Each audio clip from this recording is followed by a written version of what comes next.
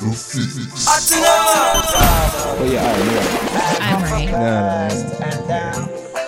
Living in the present, walking in the future, stepping in the Run the track!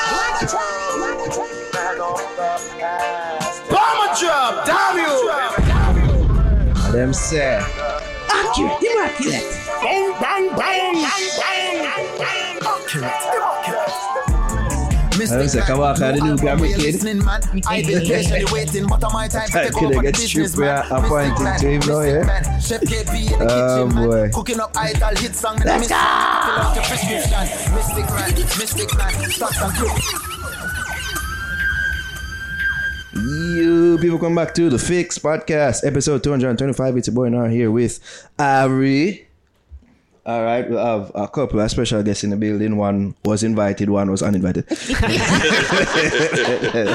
And he's off screen. Well, if not alone, yeah, sometimes here, yeah, sometimes within the recording, I think. But yes, on-screen guests, official guests, president of Ineffable Records.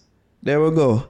Adam Gross in the building. He's telling us his middle name is. His middle name is. These people actually believe that. Yeah. Obviously, you know. Is it gross or gross? No, yeah. Adam is gross. Wow. That's what Americans say, gross, right?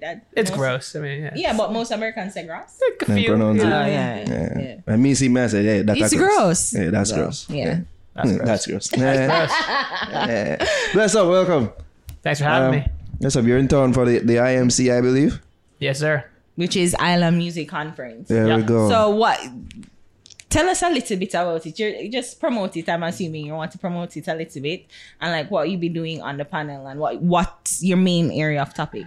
Yeah, so they invited me to come speak on a couple panels. So one is the pros and cons of owning your own masters, something I care a lot about. I think all artists should own their masters, and I think that's something we can talk about here as well. And the other topic that I'm going to talk about is reggae around the world, outside of Jamaica. What's going on with these different markets and all these different parts of the world. So those are the two main things I want to talk about. And something I focus a lot on in general is just kind of providing information to artists, independent artists, aspiring professionals about like how do you actually build your audience and how do you create a sustainable business for yourself. So that's kind of a lot of what I'm trying to put forward. Okay. And then, I mean, the panel, I'm assuming like most people always hit you up in the DMs or asking you questions and like, whoa, da. So you feel like it just makes sense to just do this panel and be a part of this panel to answer all questions pretty much. Yeah. And I think it's just something I'm naturally thinking about all the time, like probably too much.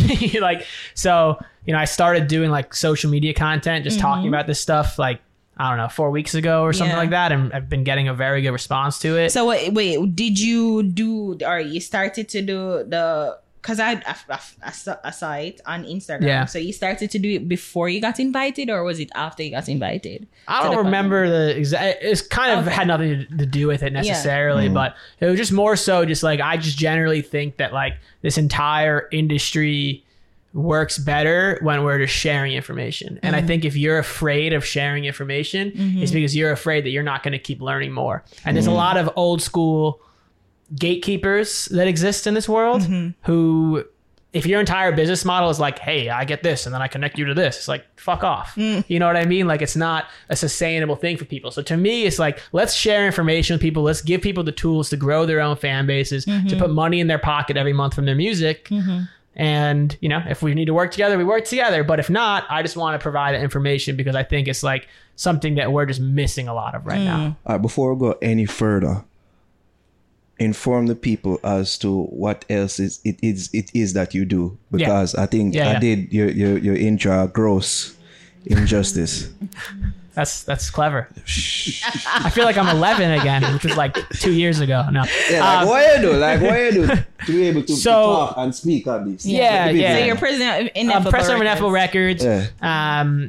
That's one division of our company, Ineffable Music Group. So we have three main divisions: the record label, we have a management company, and we have a live division. So the management company, full service management, we manage artists, all aspects of their career. Live business, we own or operate 10 music venues, and we have ownership at a number of festivals as well. And then the record label, we're signing artists just for on the recorded music side and developing those projects, usually a project or two at a time, and kind of releasing that music and growing those audiences and focusing on doing deals where the artists are owning their masters, where they're owning their publishing, and whatever we're asking for percentage wise, I feel like we're going to move the needle more and put more money in their pocket than if they went and uploaded it themselves on DistroKid or one of these services and kept 100%. Okay. That's the way I think about anything I'm adding on. What is our value add? And is it great enough that it's going to put more money in their pocket than if they went on and did it themselves? Which is why I think this information is possible. So through all of that, between our management roster and our label roster, we've become the top independent reggae label the last 4 years in a row. If you pull up like the year-end Billboard labels chart. I wonder if there's an award for this. Is there an award for it? Yeah, I don't think so. But for him to say that, we're the top, we won awards for this type of no, but just pull up the, no, but I think that's the award in itself. It's just a stat. So, I think we do that in terms of a lot of different markets. So we work with a lot of the biggest artists in the kind of American, California kind of scene. So Stick Figure, who's become the biggest artist in that space, who also last 4 years in a row, if you pull up the year-end artist charts, it's Bob Marley #1 in sales and Stick Figure #2. We also work with some of the biggest artists in Hawaii, like J-Boog, The Green, and then we work with a lot of artists in Jamaica. We put out an album for Conscience. We put out an album for DeMarco. I saw that Jesse Royal was on your... Jesse Royal's a management client. We do all of Kes the band's music out of Trinidad, so we do Soca. We think that this whole entire scene exists worldwide a lot bigger than people see it to be. So I'll find something, this band we work with called DMP. They're from the Solomon Islands. Have you ever heard of the Solomon Islands before? Yeah. Okay. Well, a lot of people haven't heard of Solomon Islands. Do they have cameras there? They do have cameras there. Camels. Oh, I don't think so. That's an inside joke. We've already got inside jokes here, so but just as an example, that's a country, Solomon Islands. They have this band DMP, and they're huge there. Someone sends me the music. I'm like, this is dope. All right, let's do it. There is music, reggae music and reggae influenced music all around the world. Yeah. And when all of these different places come together, the overall scene is much bigger than people think it is. So, I realized that Ineffable Records really mostly focus on reggae music. So it's like a reggae music label. That's your, I guess, your differentiation from a Sony on... I think reggae, dancehall, soca, music that's influenced by all of that. The way I put it, especially in the US and kind of the different kind of bands that we work with, where it's a combination of reggae and alternative or this or that. It's in that space, it's it all meets at the beach. You know what I mean? These different scenes, and I think it's kind of looking at these different Venn diagrams of where different music genres exist and trying to pull them together, because people listen to music more today based off of mood and vibe than genre. So I don't like to be we work with this genre or that genre. I'm trying to think about things in terms of this could fit on a workout playlist, or this could fit on your chill playlist, or you're going out at night, all really this kind Spotify of stuff. Spotify behavior. That's exactly. But all the platforms and just thinking about the more we can kind of create collaborations from different markets coming together, then the more that reach can expand. And that's something that I'm thinking about a lot, is how can we take an artist from point A who has whatever number of monthly listeners, and how can I think about it and be all right, we're going to double that, we're going to triple that, we're going to quadruple that, and here's how that can happen. Yeah. So how did you get involved in this gentrification process? How did I get involved in this gentrification process? Well, first of all, should I answer the question about gentrification to start off, or do I just take that as let's start with the history of gentrification. Because we can get into that too. That's an important thing. Where you get the music? Why reggae music? Where you get involved? Yeah. So I grew up in New York City originally. I live in California now. That's where the beach come in. But New York, no. But New York, just the kind of music I loved growing up and I was exposed to. So even when I was in high school, I played in a reggae band with a bunch of kids who lived in Flatbush, and we'd go and play.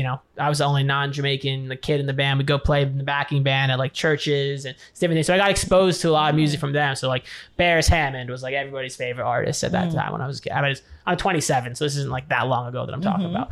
And so I was influenced by all this stuff. It's just what I loved. And then from there, over time, as I kind of graduated college, and then I joined on with the people at my partners now at Ineffable, and then we kind of launched the label arm of the business and these different things. It's over time, what I kind of began to realize is that like there's been a way in which artists have been really taken advantage of, and we can put forth a different model where people can actually be treated in a way that's fair and they can actually make money.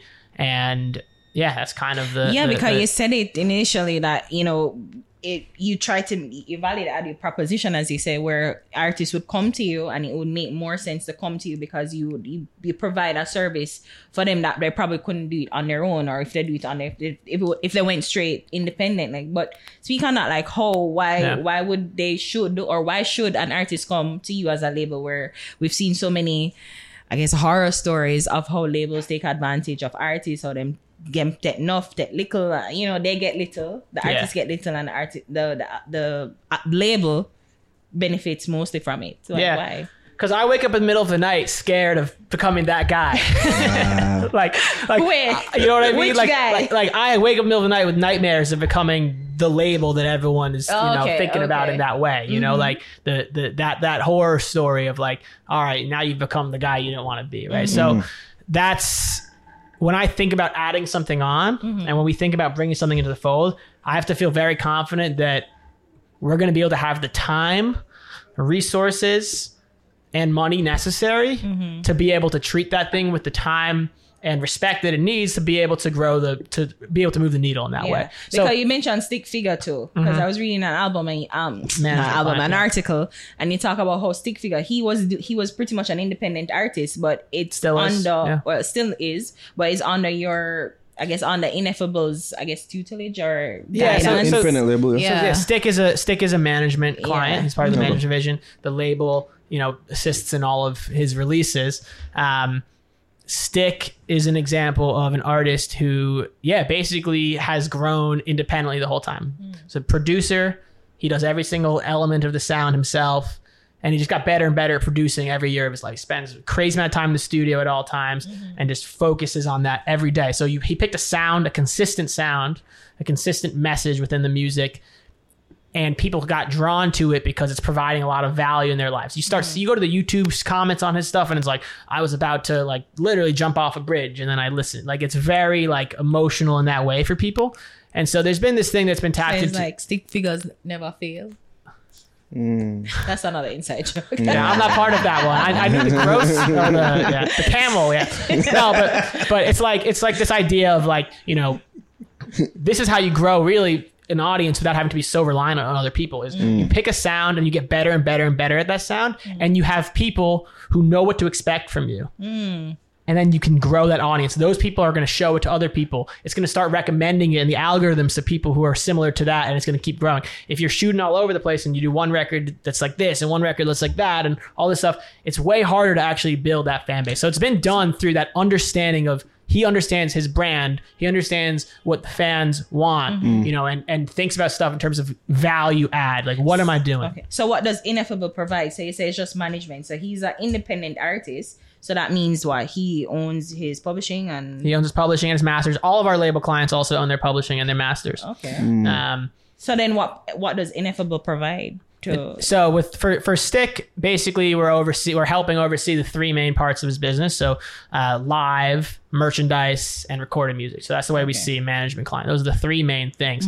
And so, you know, you're helping strategize to grow those three things essentially. So I'm mainly focused on the recorded music side and growing it there. But the entire team, my partner Thomas, who manages Stick, you know, is overseeing all aspects of that. So even like the live side, which is a really interesting thing. I think a lot of people don't understand the way that, you know, the building on the live side influences festivals and things like that, right? It's all about building hard ticket history, which means I'm going to play the show in LA and I can sell this many tickets when it's my show, not a built-in, you know, there's a reggae night Tuesday night or this or that. It's like, this is my show and I can sell this many tickets. And that's how promoters know how much to offer you for a festival in that market. And so that's an artist who's built touring strategy. Very important touring built strategy. a hard ticket history over time while also owning your masters and this merch business, and you have all these things, and you can then make the best decisions for yourself because you're not reliant on just one thing. You can go play a show in Europe, if you're in the US, and lose money or something like that because you have these other revenue streams. And that's kind of why, to me, the pushing forward master ownership and us not owning masters of our label clients and me thinking about our label clients in terms of very specifically, all right, here's what we're going to do. Here's how I see how you're underperforming on Spotify, how you're underperforming on YouTube, how if we collaborate here or we put this producer in or this or that, or here's the way I think of it in the next 2 years, how I know we can grow it in this way. And you're not right 100% of the time. But, Would you say that's a major difference between an independent label and a major label? Like some of the things that you mentioned that you do for your clients? Yeah, I mean, I think there's independent labels that are bad actors as well. It's not just a independent versus major thing. And I think there are lots of people at majors who are doing good things too. So it's not just one versus the other.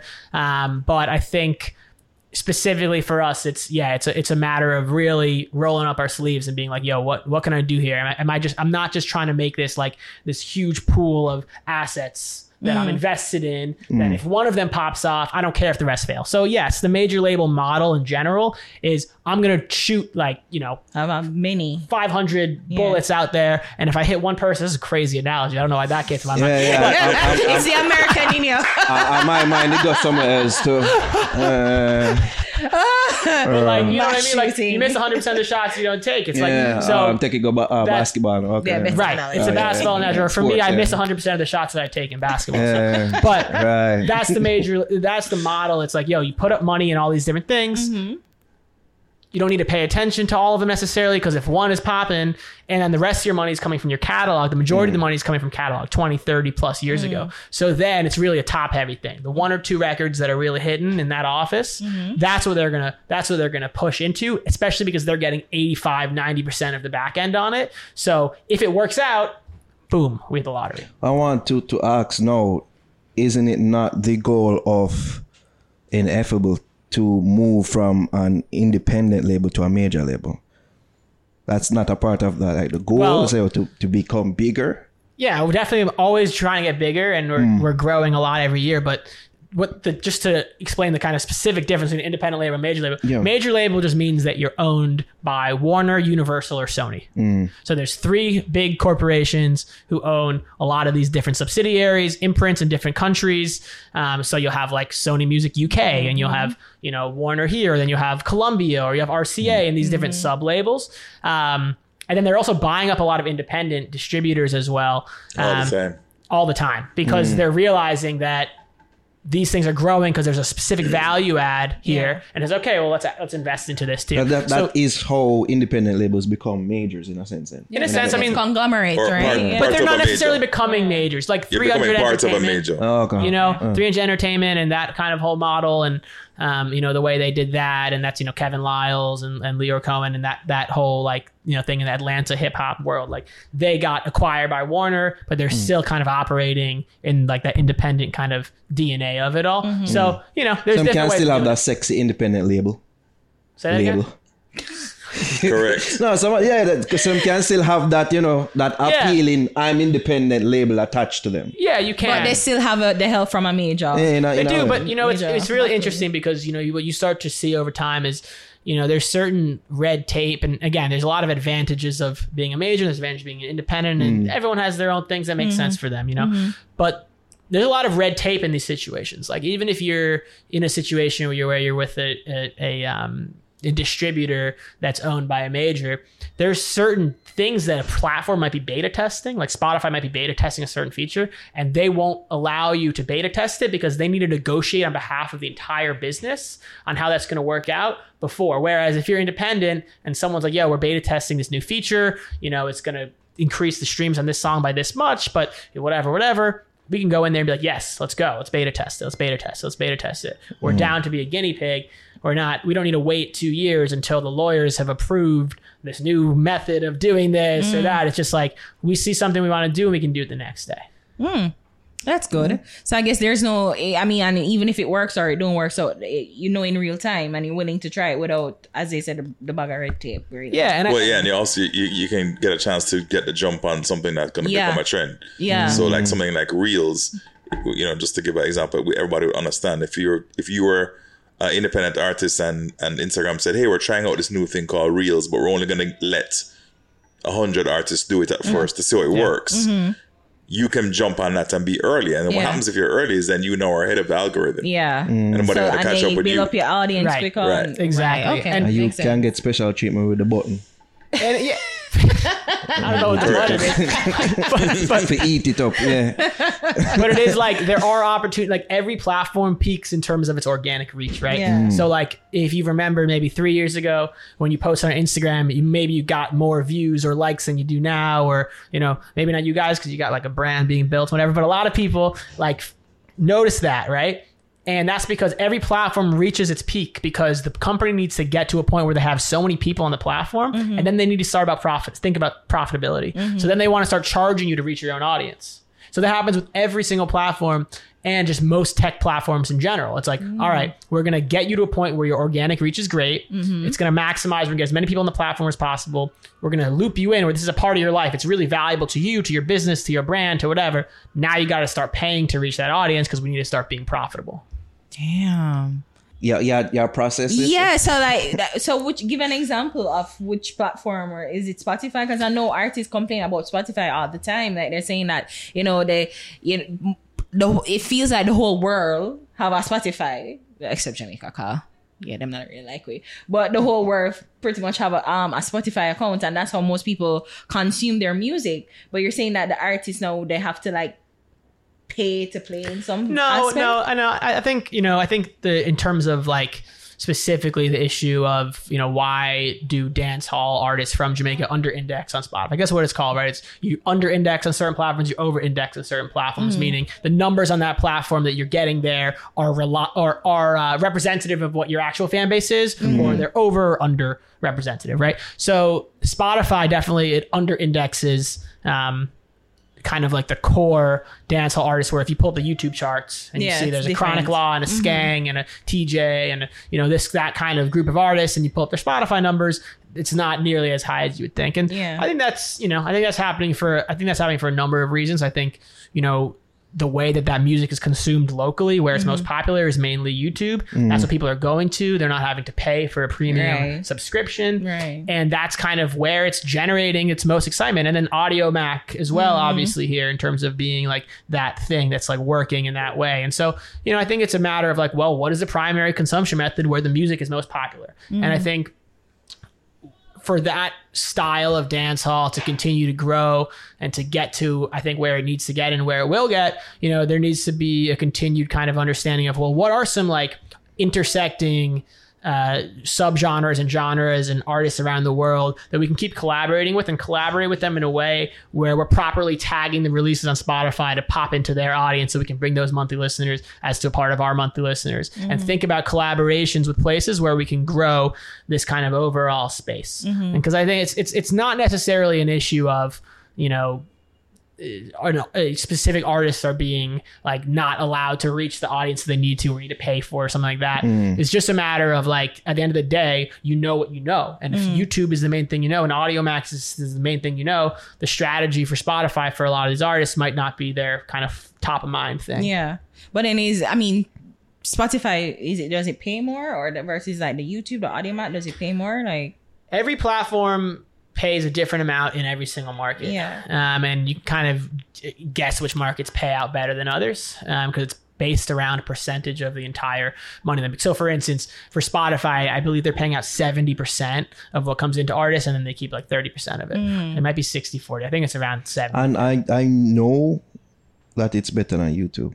It's way better than I know it's better than YouTube. Yeah, it is better. Yeah. It is better than YouTube, but you can have a video that's doing really well on YouTube and you're making tons of money from it. You guys have a YouTube channel, and honestly, your whole entire thing and the way that you've built your brand on YouTube and the way the podcast has been built is a perfect example for how independent artists can build on every platform. Because you have found a thing that works for you guys, developed a market where people know what to expect from you. And then over time, you're like, okay, well, I learned that this thumbnail works better than this thumbnail. So you're probably using a different thumbnail. This title works better than this title. Oh, when we talk about this, look how many views these videos get in the last 48 hours. Then let's make more videos like that. So you're learning from all this information you have to make the best decisions about your podcast. That's the same thing artists can do with their music.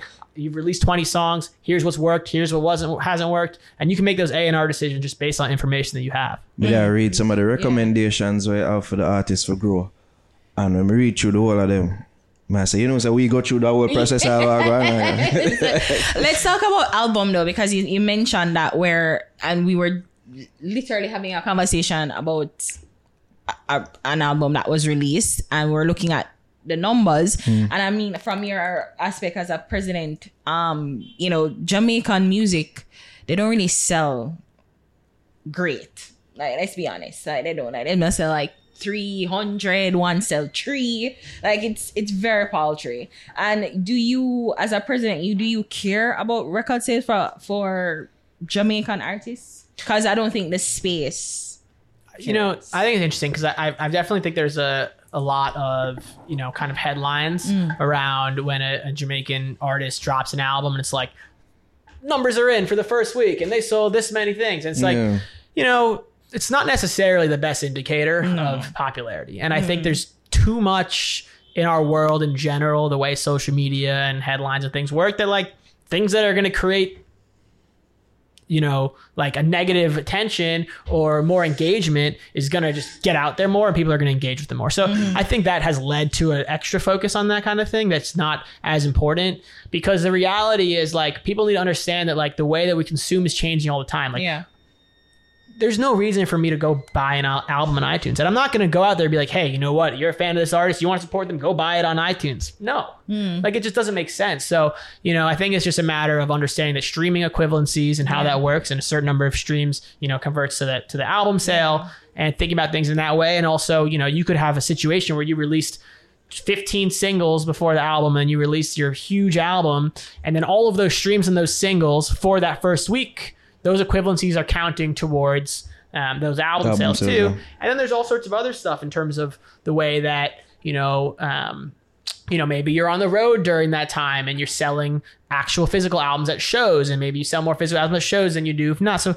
there's a lot of ways for these numbers to not necessarily be the most indicative of what's going on. And I think people need to have a better understanding of that and be like, it's just not the end all be all, because again, like, no, we're not moving back to a time where people are going to start buying albums anymore. It's just like, it's just an antiquated way of thinking. Yeah. Because what I want to know is like, why is that with the album sales? At least people would want to know, why is it that, we have the likes of Popcorn, you have the likes of Coffee, Shensia, all of which have released, big albums within the last year or so. Why is it that they release their albums and you see the numbers that they do? And then you look at Stick Figure now, and you see that they do like over 10,000 to 13,000 first week. Like, what are they doing differently? How can we reach up to those figures? Artists. I think it's kind of the method that Stick has grown over time. It's this idea that people are waiting for each album. Like, it's about having that full length thing and it being a part of people's lives in that way, and it not being hit reliant, not being like, well, here's what everyone's talking about right now, I want to be a part of it. It's like, this is, you like that, about it before everybody else. And because of that, you want to support it. Like, there's this kind of idea of this fan karma meter where if you're an artist and you're giving people value all the time, you're creating content for people, you're putting it out there every single day, you're, just giving stuff for free, and they feel like, in my life every day, things aren't great all the time, this and that. I go on my social media and here's some stuff that's providing value. Then when you go and you ask for that favor to buy a ticket, to stream the album, to buy the album, people are way more likely to do it. So I think it's just an understanding of a brand at such a really high level. And also the fact that we have to understand how different streams count. So like YouTube plays do not work in the same way in terms of streaming equivalencies as Spotify stream. So naturally, if you're an artist who does a lot on YouTube, your first week sales numbers aren't going to translate as well. So I think it's just, you have to think about where the music is consumed from and how, and I think the best way to build on that and to have higher streaming equivalencies is to really focus on building the core. Like, ultimately, that Stick Figure story is about the core. Like, there are core audience.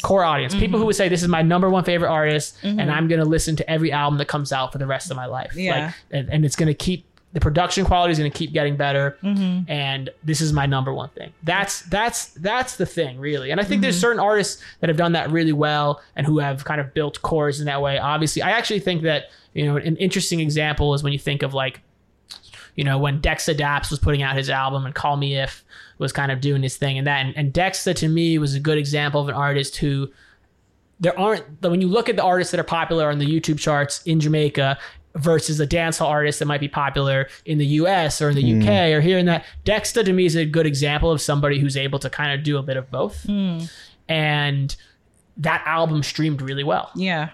You know, because you do need to have the support of your core audience, but you also need to live with, you know, beyond that. Yeah. And I realize that the live music aspect or the venues that you guys have ownership in is also instrumental for the artists, because people don't buy, as you say, and I realize that people don't buy physical albums anymore, but they do go to a concert, they do go to the shows. And I think that does that in any way. Does it correlate in any way with their overall? I think it doesn't correlate with the album sales, no? But it's just another good stream of income to have, and that's where you say where their audience, as you said, the core audience, come to support. Yeah, I think I think us being on the live side, we really understand how the live world works and how to build somebody and how to build your hard ticket history and get you to a point where, you know, you have this demand in as many markets as possible. Because these artists are playing, you know, majority venues that aren't necessarily ours because it's a huge country and whatever. But I do think it's like how many people can your most, like, your largest venue? Like 900. Okay. So mid-level smaller rooms. But I think understanding the live aspect of things, like Kali Buzz was our first ever client before my time, and my partners Igor and Thomas, they started managing him. They went to college together. Kali came out, did a show at their local venue, the Catalyst in Santa Cruz, California. And, you know, that kind of started the relationship there. They built Kali as a hard ticket artist with a core, right? He has a lot of markets within the US and different places, and then built himself independently where he has a great merch game, he has great live numbers, and he has great streaming numbers, and he's making money directly from his streams. But it's been built from a long, long time ago to be a hard ticket artist. And I think that's one of the biggest advantages when we talk about these different markets around the world, that artists that are from the country that they're trying to build and have, right? If you go to France and you want to go to a reggae show, the artist who's going to sell the most tickets in France is an artist from France. They have an advantage. They're in France and they're building in France. If you go to California, an artist in California is building in California. It's a real disadvantage and a serious problem that we have, where if you're in Jamaica, you have the entire world to build in. So where do you go focus in? And that was actually on purpose. This is sponsored by. Right. You know, there's like this idea that, you know, you have so many different places that you can focus on, and then if you want to go tour in the US, you have to pay 30% to the US government, and then you got to fly in your band, and there's serious disadvantages and things that need to be done to make that process easier. But that's really one of the barriers to entry of artists in whatever country they're in have an advantage in that country. Would Ineffable Records help in that way? If in terms of sign with you, would you be able to help in moving the band? And I mean, I think anything we're doing, we want to figure out how to build it in the US and in everywhere. So yeah, I think it's just about identifying, you know, where something makes sense and then like kind of pushing it forward.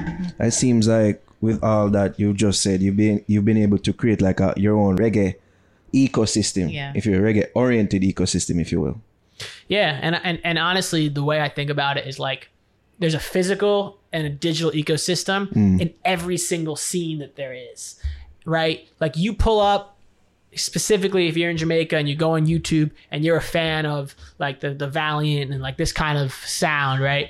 Like you pull up one video and it's going to start recommending you all sorts of other videos that are similar. You're part of that digital ecosystem. If you're on Spotify in the US and you're listening to Stick Figure, and Stick Figure is growing at the top of that scene, then people who are making similar music, the algorithm can start recommending it to stuff. And so it creates a whole other ecosystem below it. It's the same thing that's happening with YouTube here with artists. And that's where artists need to continue to expand and understand how each platform works, because as those scenes grow and as there are kind of artists that are growing in those different places, it creates an entire ecosystem beneath it. And I think when you think about artists like Sean Paul and Shaggy and kind of like that level, it's like they have markets literally everywhere in the world they can tap into and kind of grow in those places. And even those artists specifically having those markets worldwide does allow people who make similar music to have something that's going to get recommended to it, right? And I think this is where algorithms are really important, because like if you don't have, like, let's say there's a genre and there's no,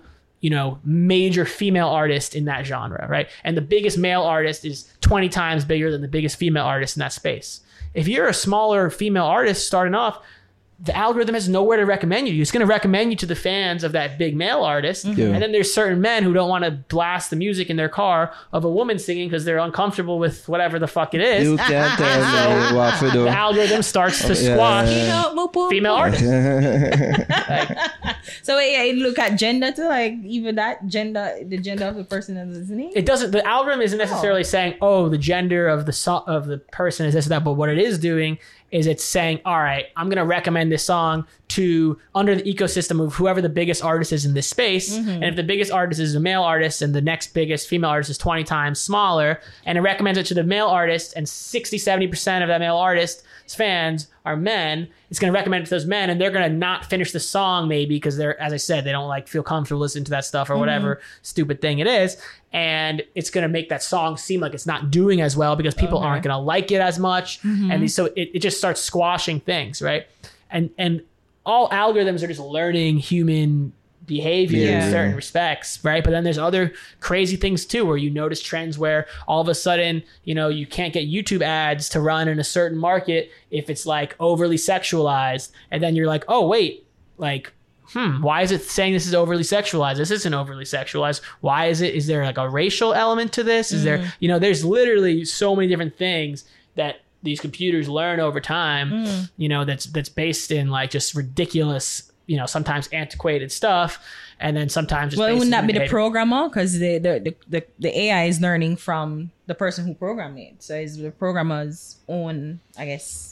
To some extent, for sure, but also just like that method that I just explained specifically of like the streaming of the male artists and the female artists. Like that's literally just it not knowing, the algorithm not knowing who to recommend it to because there isn't that space. But once you have that top level thing, everything can grow beneath it. When you think about like the more like you know, reggae revival, like kind of movement or whatever, you know, people want to call it different things. And, you know, when the Chronology album came out for Chronix, like at that point in time, he had the show in New York or in Brooklyn at Celebrate Brooklyn. It was a free show. And then the next day there was an article in the New York Times.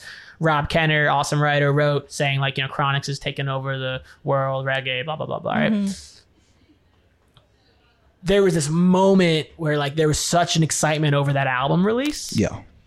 Such an excitement, and he was kind of the leader of that space. Yeah. So everybody beneath it had a way better opportunity to get on a tour, to get on in the digital ecosystem, to get recommended things. So it's just a matter of whoever these top line people are, you know, depending on where they are, it creates a whole ecosystem below. They pull people with them. Yeah. Yeah. My other question too is that you talk about not hit driven, which is weird for Jamaicans because Jamaicans love hits. And it's one of the topics that we actually... And if you hit your call. Yeah. And it's one of the topics that we're actually going to discuss, you know, where the new artist, as he mentioned, Valiant, him sang Don't Check, and he had a bunch of other songs, huge. And I guess one fan of his that realized or recognized that his recent song, Hall of Fame, it wasn't getting the hits or the views, the same views as some of his other songs, like Black 40, Don't Check. In the same length of time or whatever. And, you know, I guess they're saying like, oh, you know, people want to talk about the certain content or whatever. But what you're saying though, and I think it's so key because you're saying that stick figures, I'm going to use stick figures because I guess they're your main artist, but stick figure, he does the same songs, the same sound and the same message, and it's this consistency of what he does. Well, we in Jamaica, we like variety and we want to do different things. I don't think that's the problem. What do you think? I think there's two things. I think that our diaspora and our core audience, we're very crab in a barrel. We're negative. The reason we do that first week sale thing so much is because we're like, look at the hype this artist have. We're just waiting for them to fail. Want their first week numbers to come out and want to stick it in everybody's face and say, so you think this artist is hype? Let them know nothing in that first week. See it there? Because I see it all the time. Is it just us and our culture? Because them do it overseas as well. They do it, but for us, it's a big thing. And like when you go to even a show in Jamaica and an artist is performing, our attitude is like, impress me. Let me see. That is true. We don't go to a show like, oh, I'm a fan of this artist. No matter what they do on the stage, I'm going to enjoy it. No. We go there with our buckle in your hand, waiting for them to do something you don't like. Oh, you're talking about Sting. No, I'm just saying generally, our attitude is formed that way. I agree with that So one, instead of us having this attitude of, well, I kind of like... You're going with good intentions. But no, not the side. It's always adversarial as well. It's like, it's like, are you Gaza or Gully? Why can't I be both? Why can't I like both artists? No, you're not allowed to. Yeah, pick a side. Yeah, pick one. Yeah, like they've been always trying to assign a side to us. And by picking one, you now have to root for the downfall of the other. Yes. That does not behoove growth within a genre. It doesn't. No. I think, one thing that's really interesting is like, not being hit reliant doesn't mean not also wanting to have the biggest record possible. Okay. So I think of, some different clients of ours, like, I think Kes the band, soca artist, is not hit reliant. Puts out a lot of big songs that do really well, but people aren't like, oh, Kes's song didn't do really well or this or that. But it exists in a space where it can get radio play in certain markets. You can start, getting into new lanes and growing and this and that. And it has hit potential, but there's a core. Like, it's really about, is there a core that's going to listen to your song and be excited for it no matter what's going on? I think Collie Buddz is another example of that, where not hit reliant, but he also can make hits. Like, you have a consistent thing, you're growing. He had a record called Love and Reggae that dropped in 2018. Big song, one of the biggest songs in Kenya, Trinidad, Costa Rica, throughout the, big song in the US. Like, it's streaming better than, basically it's streaming better than Come Around is now. Wow. Big song, and if you are consistently building your fan base and you're consistently taking those shots on goal to grow your core, then when you do have a song that has hit potential, your odds of it becoming a hit are way greater, because that first inner ring of people is wider. Is going to listen to it. Yeah, it's wider, and there's a bigger ring of people. And I think the soca space has done that in a lot of ways, because it's so live oriented too, and it's so built around this carnival season and this time that everyone is so excited about. Everyone in Trinidad leading up to the season, it's like everyone is so pumped. Like the entire country seems to people be are flying in one accord. in. Like it's that's where I'm going after this. I'm going to Trinidad. So it's like, there's... No, I was laughing because we're looking up flights to Trinidad. I would just see the flights, them like $1,000. Why don't you guys come with me? Sunday? No. Yeah. $1,500 for one flight. Not how US. No, that's my flight was like $200. When you book? US. When you book? Last week. Really? Caribbean Airlines, Sunday. What? I was looking. There's also a cruise, Really? Yeah. There's also a swim. A cruise that leaves from Barbados, that carry you there and it's like one thing. It's a Yeah. It was expensive. Epic. But when you messaged me, you did message me and said that there's a lot to learn from soca. Yeah. So apart from what you've already gone into, what else is there that we could learn? I mean, I think it's hard to figure out how it can exist in its way here, because again, the space is built around live, right? So I'm not sure exactly how that would be replicated. But we need to build our live music scene in Jamaica. The live music scene. So is it different in soca? Like, where is there like it's spaces for? Okay. Yeah, I mean, it's like, because you have to be able to perform with a band live in person. Like, you're not going and pulling up with a track show or doing this, that. Like, you have to be able to perform, and that's what everyone is excited to see. And so, like, it's built into the way these artists are growing. It's like, that's why, like, Kes can go to New York or Miami or Toronto and sell, like, thousands and thousands of tickets, because that worldwide diaspora Trinis and of people who are soca fans are in all these other places in the world too now, but they still associate that whole season. So, I think it's just like figuring out how to, I think February and Reggae Month and this whole thing is a great kind of thing that exists, and that it's obviously different, but it's something there. But I do think it's about scenes, and it's about people collaborating and it not being, I'm this person versus this person, but it's about like everybody's working together, rising tide lifts all boats kind of thing, So that's what we don't get. we really are, as Steve said, like grabbing the bar. Like it's very. Who's Steve? Yeah, random. The random guy over there. Random brother. Random guy off mic.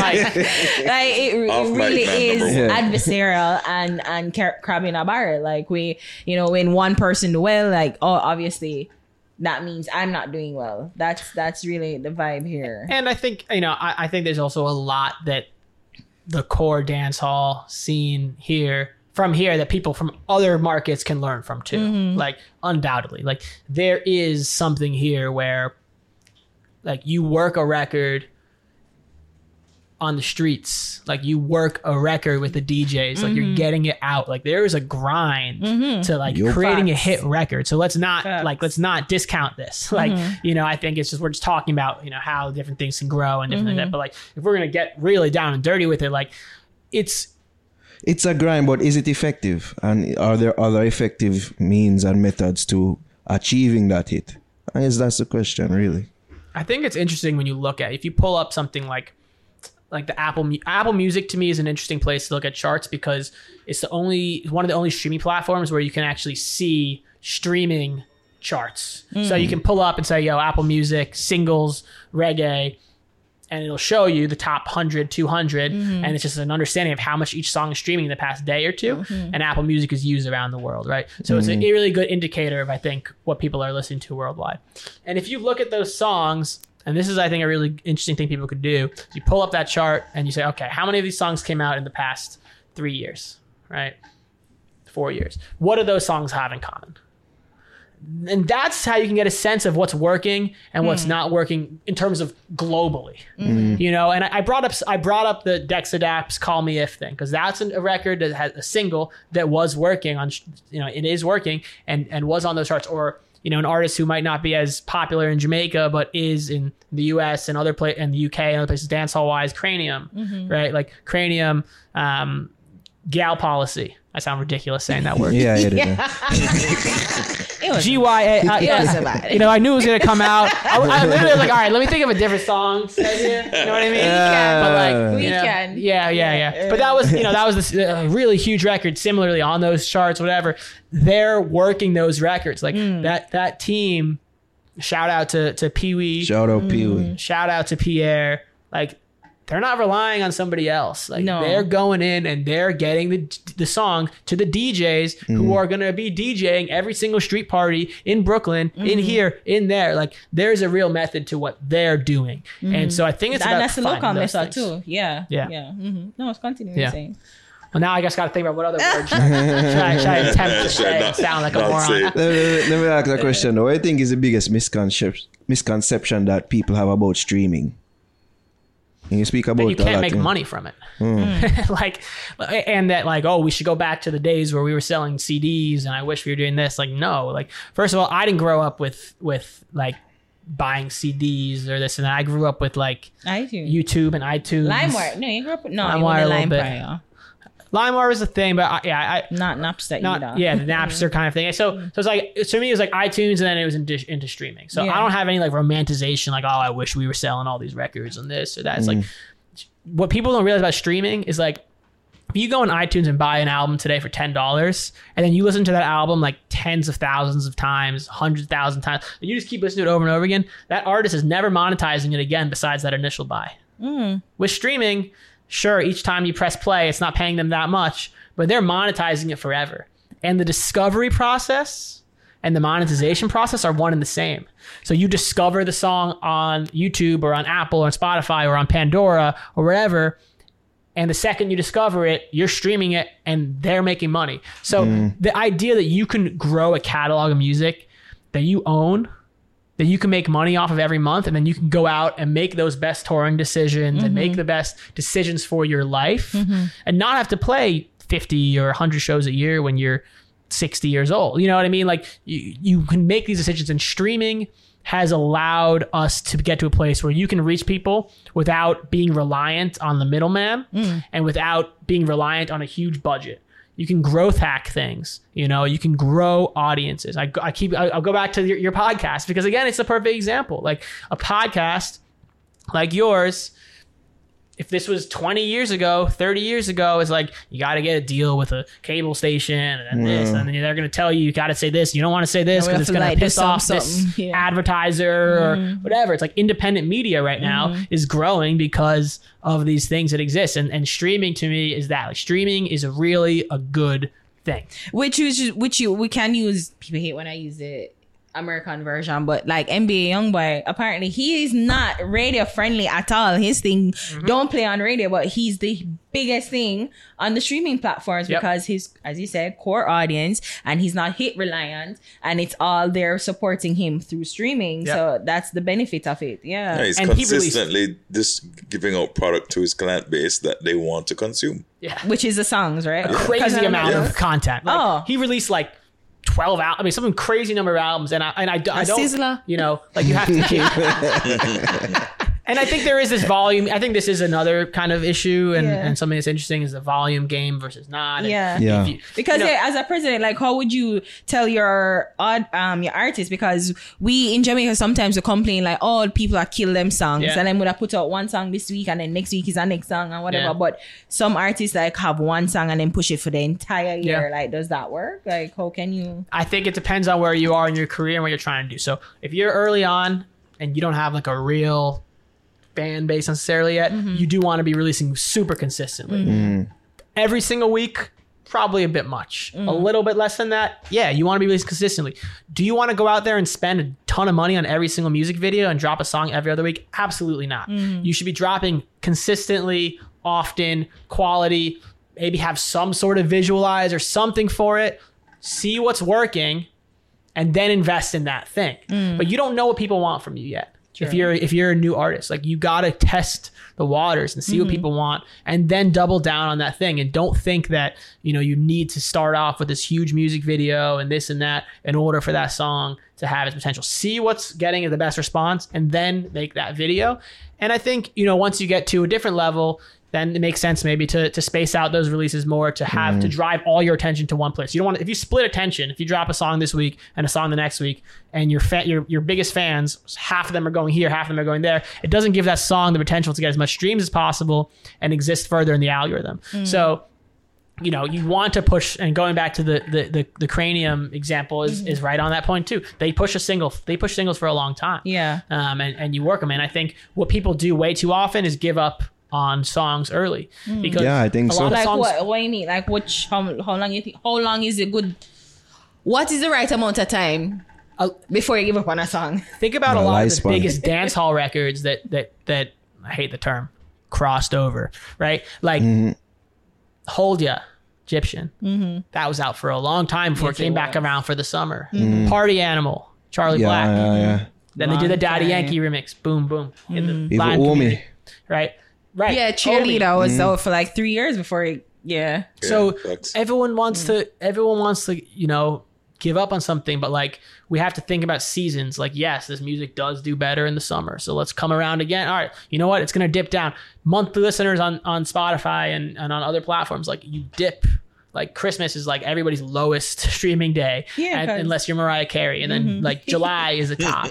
You know, and I think it's like that's the kind of interesting thing of it all. With the streaming thing, I know this isn't really a big concern in regards to the music, but I think there are some people that worry about messing with the art in the sense that for sure you can have them go in and switch around things while I'm already out.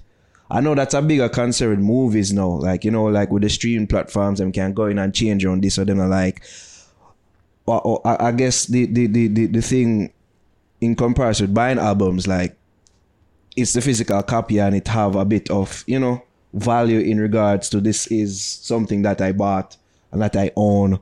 while with the streaming is like things can still be changed around and things like that. I don't know if it's that's a big concern within the music. I don't know.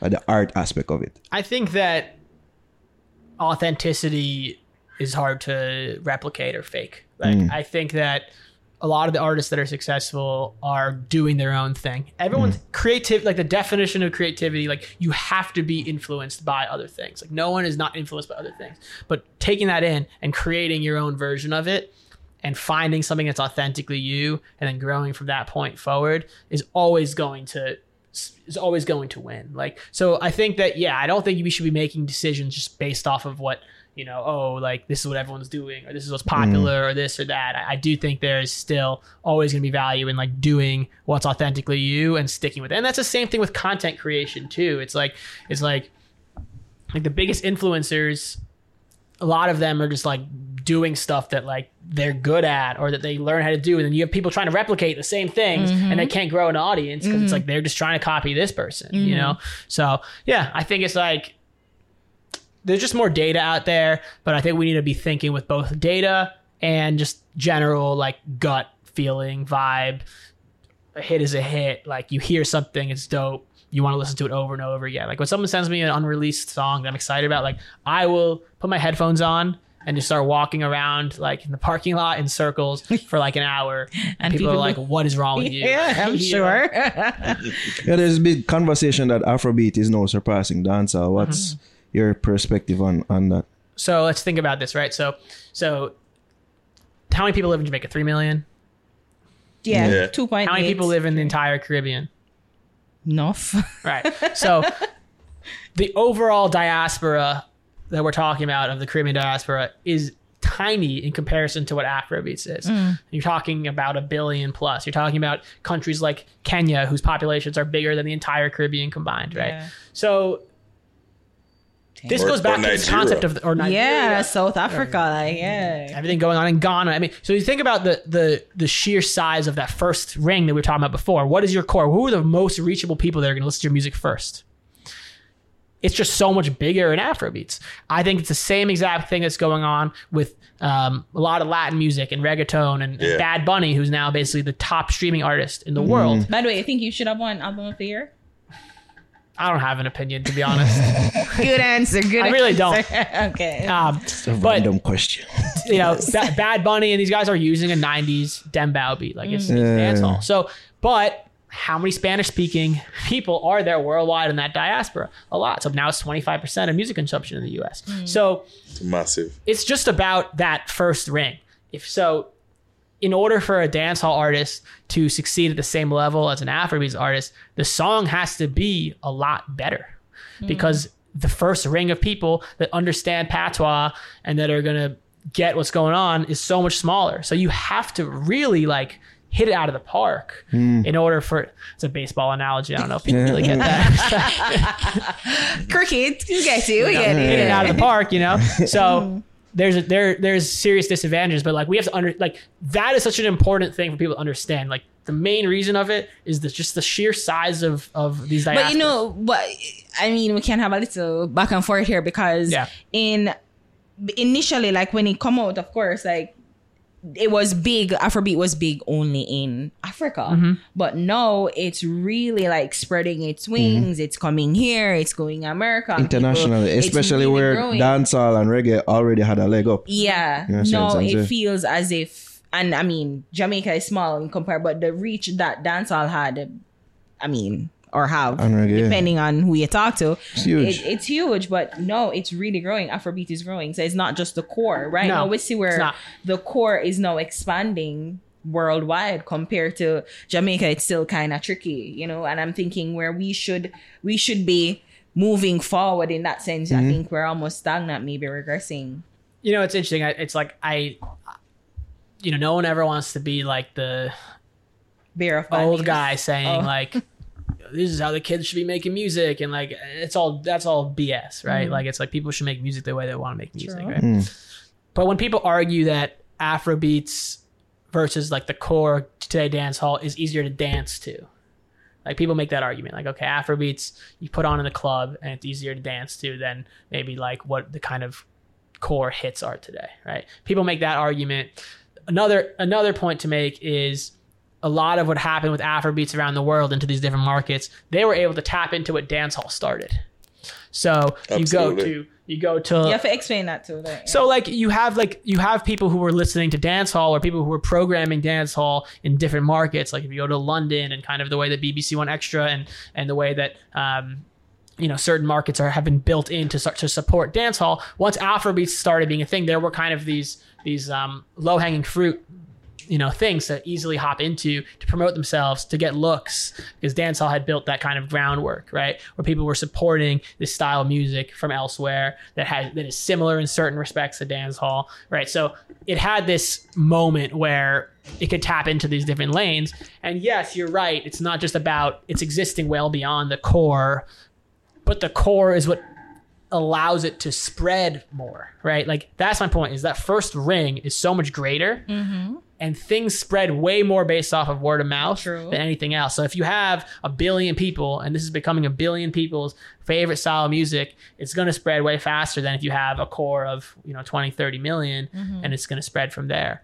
I'm wondering too if because there's also a huge African immigrant market, booming.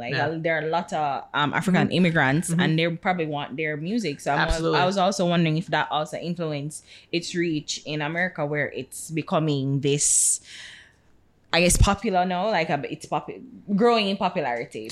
For sure, and I think that's definitely true. I think another thing that we need to talk about more, and I think Sean Paul has done a really good job of talking about this a lot, where he'll say, I wish that when Ed Sheeran or Justin Bieber did a record with a dancehall beat, they would say, this is a dancehall beat. House. Yeah, this is a dancehall song, right? This is a dancehall song. Yeah. And people started saying that, and they labeled it dancehall and dancehall. Then people would be able to check out these other artists more. And I think, back to your gentrification point, one thing that a lot of the artists who are in the U.S. who have been influenced by reggae music from Jamaica, they don't go out there and say I'm making alternative music because it's also influenced by other stuff. They're saying I make reggae music. I'm influenced by music from Jamaica. Yeah. They say reggae. Like when Stick Figure goes and plays Coachella this year, the announcement post that he made was, can't wait to bring reggae music to Coachella.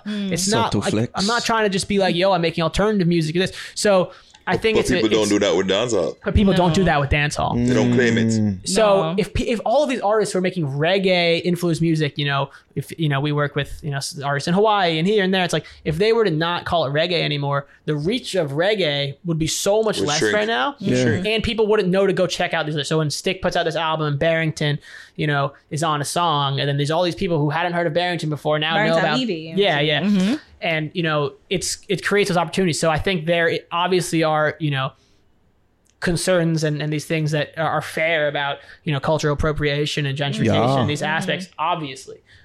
But I think people don't make the analogy enough of what's happened with dancehall, because people don't perceive pop songs as actually just being dancehall songs. So it's not as widely a thing of like, well, that's messed up. Like, what's going on with this? Because people are like, oh no, that's a pop artist. That's a great point. Yeah, and also there's the general mixing up of the two genres. Yeah, because most people like dancehall, right? The most people are gonna say Shabba is a reggae art. Like, no, he's a dancehall artist. Right. Even the genre, like the Grammys, we complain all the time, like Spice and Coffee should not be competing for the same award because they do two different distinct genres. But I mean, what do you call Spice's genre? What do you call Coffee's genre? Spice is dancehall. Yeah, Skin Out. What's Coffee? Genre. Reggae. Neo reggae even. I mean, Coffee's biggest records, Toast is not. It's dancehall. More dancehall. But the album itself. That's true. The album was more than that. Yeah. That Lockdown and that stuff's dance. But yeah, I guess it's Well, it's even interesting to sub point that point is that even when reggae artists do dancehall songs, they don't shout it out and say, yeah man, this is a dancehall influence song, or this song is more dancehall than that song, or whatever. True. Yeah. You know what I mean? I don't know. I'm not saying she does or she doesn't, but I don't know if Coffee speaks about dancehall music different from reggae music. Good point. That's a good point, because reggae is the more brandable thing coming out of our country. It's more recognizable. Sellable, yeah. So, dancers like, okay, all right. And that's the name that the digital stores generally call like the category. You know, if you go Jamaican music and Jamaican artists, it's reggae. Right. Yeah. Yeah. Anything out of Jamaica. It's that's right. reggae. Reggae album Yeah. chart, yeah. There's no really dance even chart. soca music like has to go under reggae, right? And that doesn't make sense. Yeah. You know what I I mean? didn't know that. Yeah, but and I think that's where like when Kes did the song with Busy Signal that came out a few days ago. Like those to me are the types of collaborations that need to happen for things to grow. Like that's like it just makes sense. It's like it's two different kind of worlds, but you can see how there could be some intersecting fans in certain respects. And when these things come together, the overall scene and diaspora is much greater because even within Afrobeats, there are these different subgenres that exist, and then there are different styles of remix and amapiano and this and that. Yeah, because even you have Afrobeat and you have Afrobeats. That's why like they're two right. like huh? Afropop. I'm a piano and High Life. And, yeah, and all these DJs and like there's so much, and I think it's like yes, reggae and dancehall. It's like okay, it would be great if there was two categories, the Grammys. Do you ever think it will happen that they will have a made a distinction between the two? At the Grammys, At the Grammys, yeah. no. I think it's very unlikely. Yeah, No, but Afrobeats I guess its own category. that hasn't been officially. It's gonna get its own category. At least their talks, they're And exploring it's it. seen like serious talks Yeah. because I think the But president It's been went submitted. to- It's been submitted. Yeah. as a But there's a thing. reason for it, right? Is that our diaspora is so small Right. and they're so large. So the demand for it is how many people are going to turn on the TV to watch this Right. this show if we have an Afrobeat category? Yeah. A billion. and he go up on the and it's like mean, on come the on. main Sunday night and not Yeah, the so- off state. You're right. Yeah, dude. The Could be thinking reggae even about the Grammys ratings for the night it's as never been well. announced on air. No. Not even when Sean Paul performed at the No. Grammys and won that air. No. He still had to get it in some back room somewhere. Yeah. Right. And I guess that's the thing we keep on forgetting. It's a business. I think that's most of the thing that we kind of don't remember because as you point out, there are going to be a billion people watching their Afrobeat artists collect their award while probably 2.9 if I so much away because probably not everybody have a TV in their Right. house. So it's like, would that even make a difference? Like, But I think there's even more to it. Even though that's a good point, I just think there's more to it. Them see the growing influence within their own culture. Because when you have somebody like Charlemagne the God, I say, yo, I feel like said, yeah, this is gonna be the next pop or the biggest black music within America. Like that's saying something because them man are very ignorant to dancer. I just show the growing influence. very like them always within ask US. people like the same thing about pum pum. Like Yeah, yeah. ask Yeah. pum pum. I'm like, bro, Yeah. there's more to that. No, there's more to it. Like the music really make the right type of penetration, if you will. Very sexual. Wow. No, your mind is dirty. Well, she said pum pum and you said penetration. Probably that's why the connection make real. Yes. Speaking of Grammys, we want to talk about and congratulate Kabaka Pyramid. Yes. Yeah. Yeah, Big up there we Kabaka. go. There we go. Hold on, the stadium applause. There we go. Shout out Kabaka P. We totally predicted this, by the way. I don't know. No, we didn't make prediction ourselves. I feel like Shaggy would win, but we all here wanted Kabaka to win. Or We were Sean saying Paul. Sean. Yeah, oh, not the other we two. were Yeah, Steve, yeah.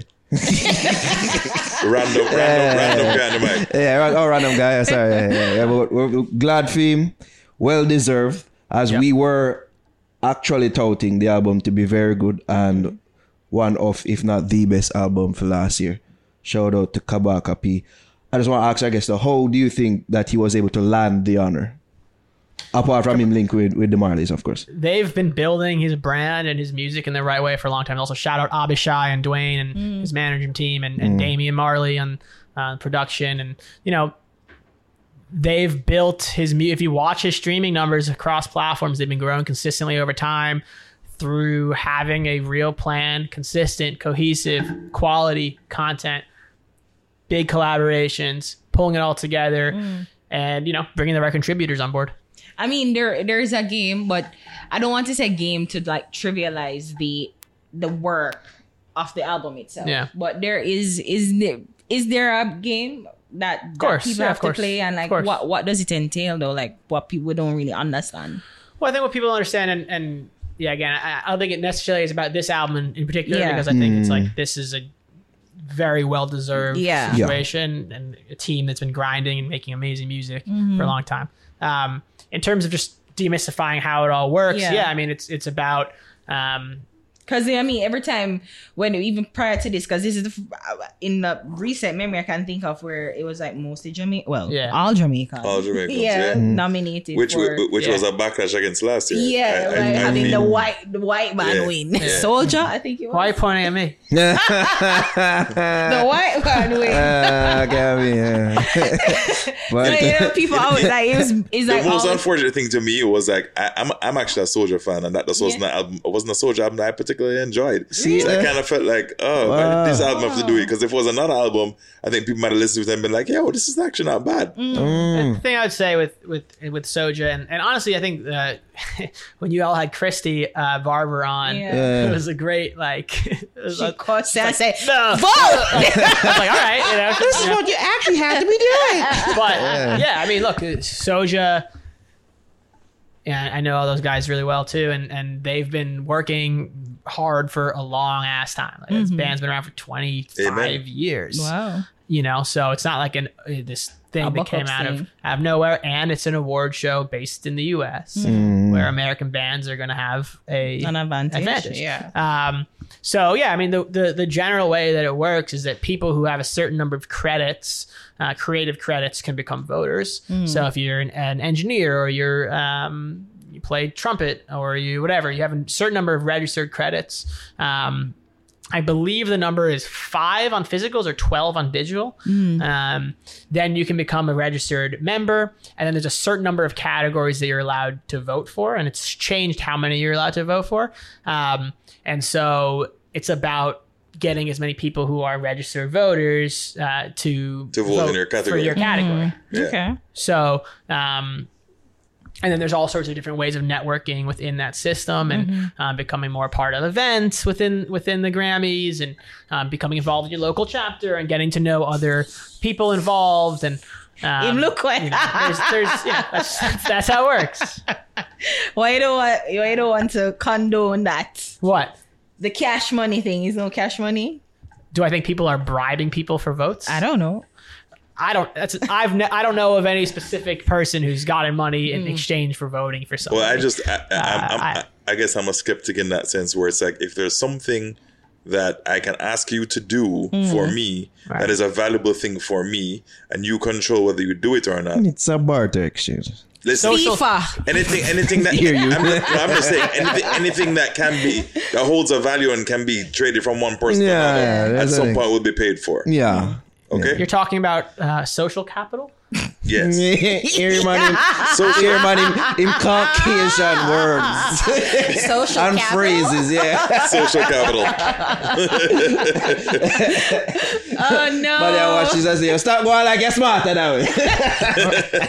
Welcome, Adam. Welcome to the club. Okay. Welcome to the club, for real. Well, A shout out to Kawaka Pyramid though. Well deserved. Well deserved. Absolutely. Those them Grammy pics, they look clean too. Right? Clean. Yeah. I Shout mean, out to the whole team. Shot, man. Yeah. We were having a conversation prior to the start of the interview.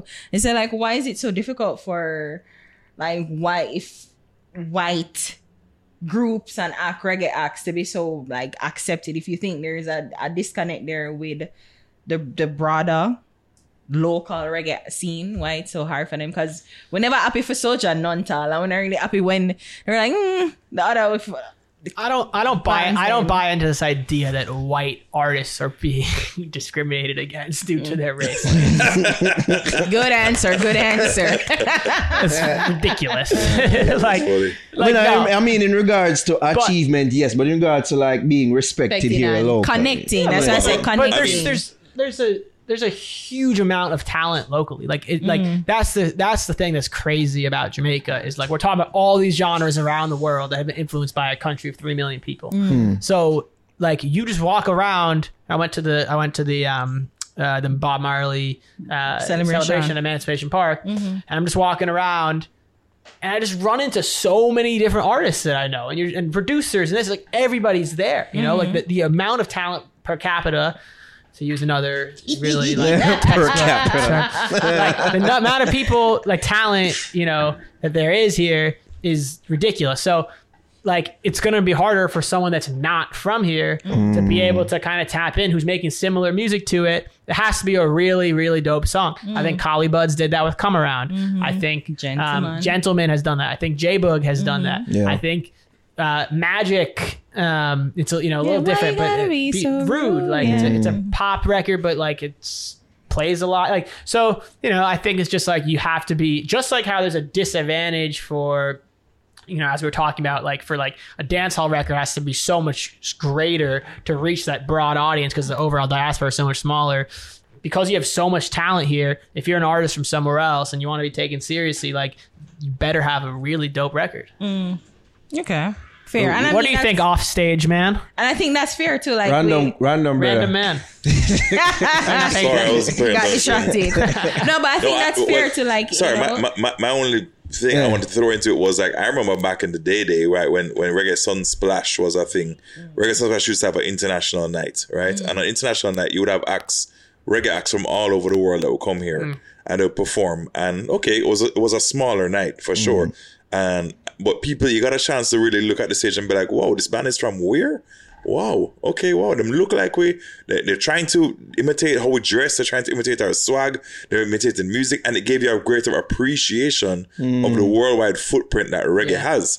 So one of the things I was going to say is that whereas Jamaican diaspora might be small, the reggae diaspora is actually huge. Exactly. But there's very little unity in it because we don't mix between the scenes. Like there isn't like Jamaicans don't know who's making reggae in Hawaii. Hawaiians know who's making reggae here. You better believe that. But there's no reciprocity, and so there's no connectivity between the various blooms and they are some, but they're of, not. It's not on a broader scale. There's not enough. There's not enough. For and we don't make enough of a reach out, I believe, to some of those other cultures, because those cultures all rate us. So it's that they're like, I'm not gonna link you, no, I'm not to link we. And let me tell you as well, what you say is 100% true in regards to just appreciating the reach when we see, somebody like that embrace the culture.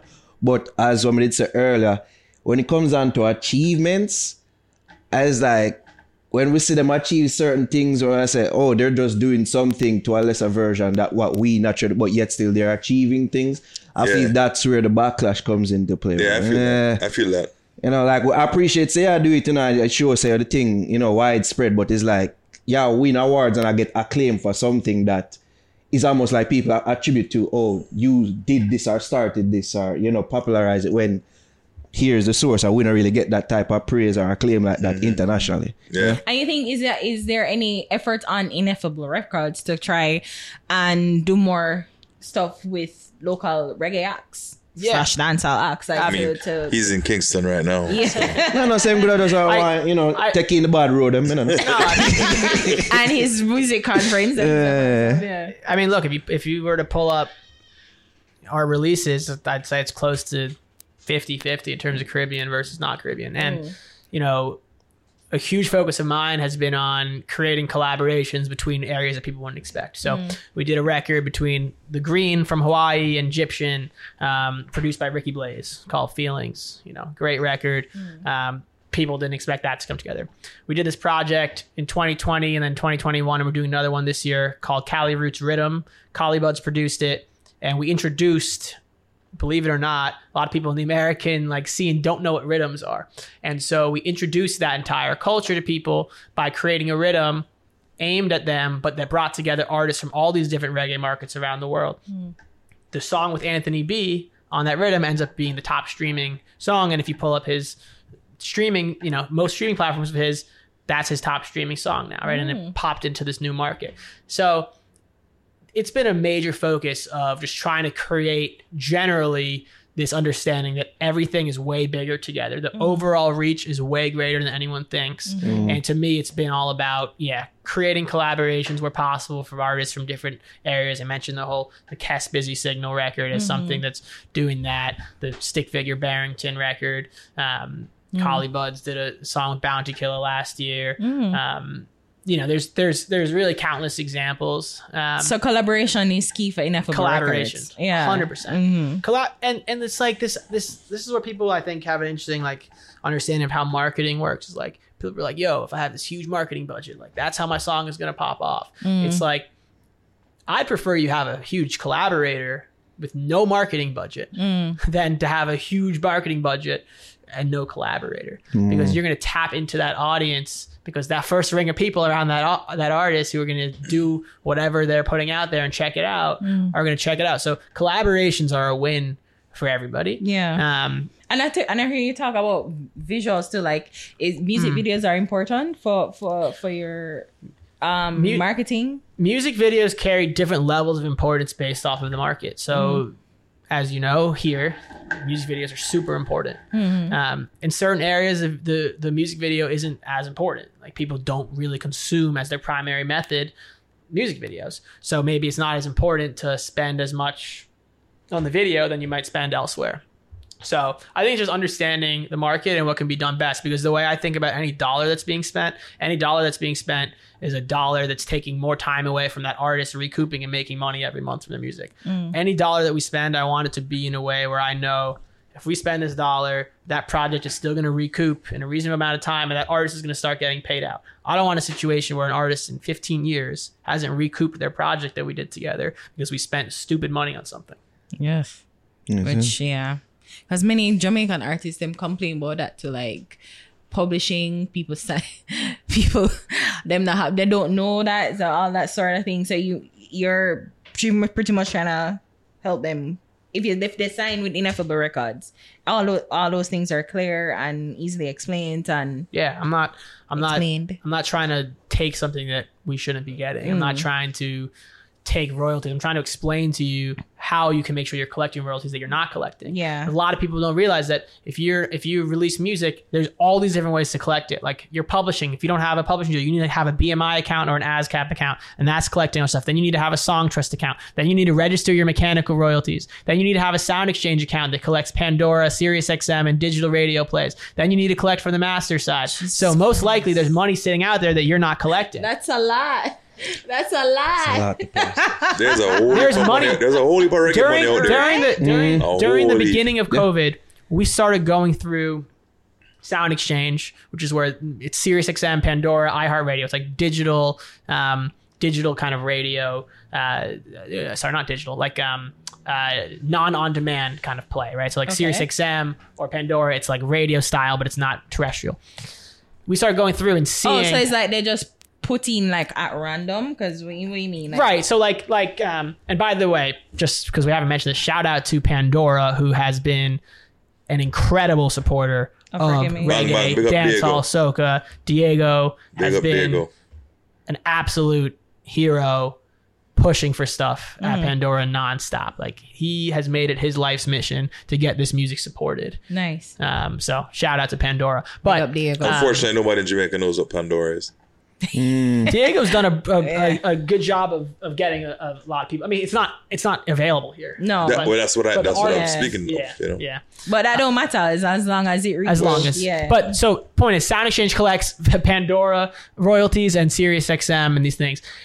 And if you go in and you register it, it'll backdate it and it'll collect stuff from the last 3 years. Wow. So what we did at the beginning of COVID, we just started searching different artists that we didn't work with, and we would just email their manager being like, yo, you've got all this money waiting to collect. And you name the artist, like big artist, 3 months later, they get a check for $100,000.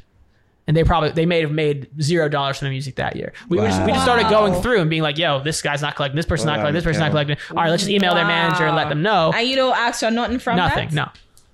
You guys are doing God's work. I don't want to say that, but it's just we'll say that because ain't nobody else doing that, bro. Nobody, like, if you do that, it's like, that's like, get up. That's like you found money on the ground and you start walking around saying, who is it? No, worse. You start walking around saying, well, since we don't know who this is, let's just give everybody a little bit of money. Right?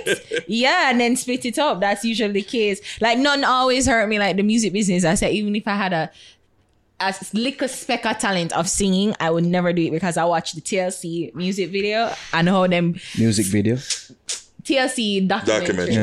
Yeah, you know what I mean? And then how them talk about how them break it down, and it's like literally pennies of pennies, like 1/18 of a penny them I get as them salary. I'm like, I would never work with that. But how you do it, that's God's word for you. God, trust me. Says one of Jesus' son. One of Jesus' son riding on a camel. Yeah. A very hungry camel. Yeah. I just think in general, like, it's like long term, doing like good business and like being normal and like fair and whatever, like that'll work out. Like, I think so. I don't want to sit here and be like, you're doing all this stuff just to be blah blah blah like this. Like it is. But it's also good business. It's good for the genre, right? I mean, and if it's good for the genre, that's the genre you're in. Yeah. So you're feeding yourself in the long term. Yeah. True. And then those artists gonna turn around and be like, "Yo, you guys want to distribute my next record?" That's how it works. Creates goodwill too, you know what I mean? Just right. From that, goodwill is good business. Yeah, from that experience where you say, "Yo, that's money." Creates relationships. Yeah. So them, I'm sure them keep in touch and like and do that. Yeah, I just think that generally sharing information, not being insecure that you're not going to be able to figure out how things work next if you share everything you know, like that whole gatekeeper concept we were talking about earlier. Yeah. It's just like, do you think that's the truth for in our industry? Like do we have an industry really like that? Sorry, this is one of, that's one of my soapboxes. I know around that like I like to talk about like that. I feel like we don't do that. We don't share resources. We don't share information. We're very protective because we all feel like there's only a limited amount of paths. Right. So we feel like there's only a certain amount of we can go through the gate. So I can't. It's something I always say as Jehovah's Witnesses, right? They tell me there's only 144,000 people going to heaven, and I'm like, well, why are you telling me about it?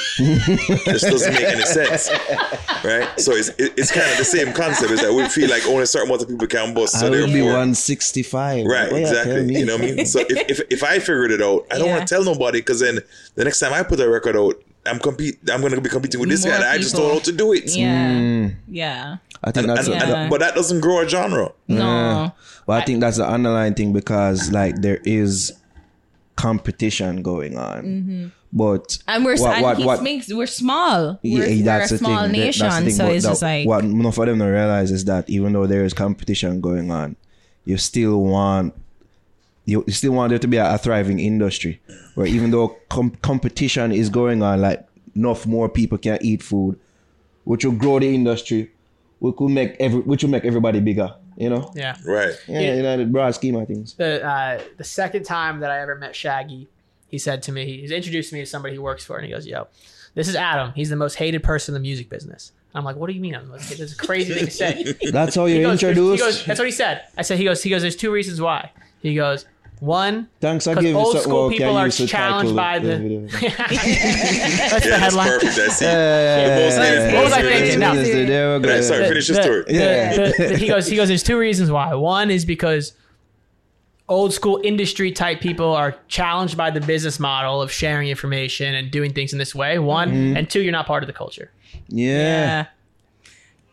And I'm like, those are both fair things. And he doesn't actually, he doesn't actually mean hated, but maybe by like old school industry people who are like, then I get it. Might cut this up, but you're Jewish too? Yeah. Trifecta. There we go. Trifecta, right? We don't need to cut that up. Yeah, we don't need to cut that up. We'll leave it. Oh my God. But that's a real thing, right? It is a real thing. That's a real thing. That people like actually think that there's this crazy conspiracy. Yeah. What is that? What is it? Yeah. You think it's real? Guys, to control the world. Is it true? Is that what that is? You think it's a real thing? Nah, not necessarily. It's just that I don't really want to get into this, but it's just that I want to. They've been Let's go, man. a part of building. If not the fix, then the industry. Yeah, they've been a part of building like certain entertainment industry. It just so makes why, sense that why, they're going to be. So in why did there end up roles. being a good amount of Jewish people working in Hollywood? I'll tell you why. Because Broadway was the high class entertainment industry in the United States. Mm-hmm. And they were like, no, you dirty Jews, get the fuck out of here. Yeah. You can't be here. Go over there. That's the dirty industry. So, which Hollywood? Hollywood. Okay. Mm-hmm. Think about any industry, right? So within the US, there's all sorts of industries that there are more people of certain ethnicities than others. So like policing in the US, there's a lot of Irish people. Because when the Irish And first came Italian. to the United States, the Irish were discriminated against. No Absolutely. Irish allowed. A generation goes by and Irish people just start looking like white people. They assimilate into culture. But their parents were police officers, so their kids are police officers, and this and that.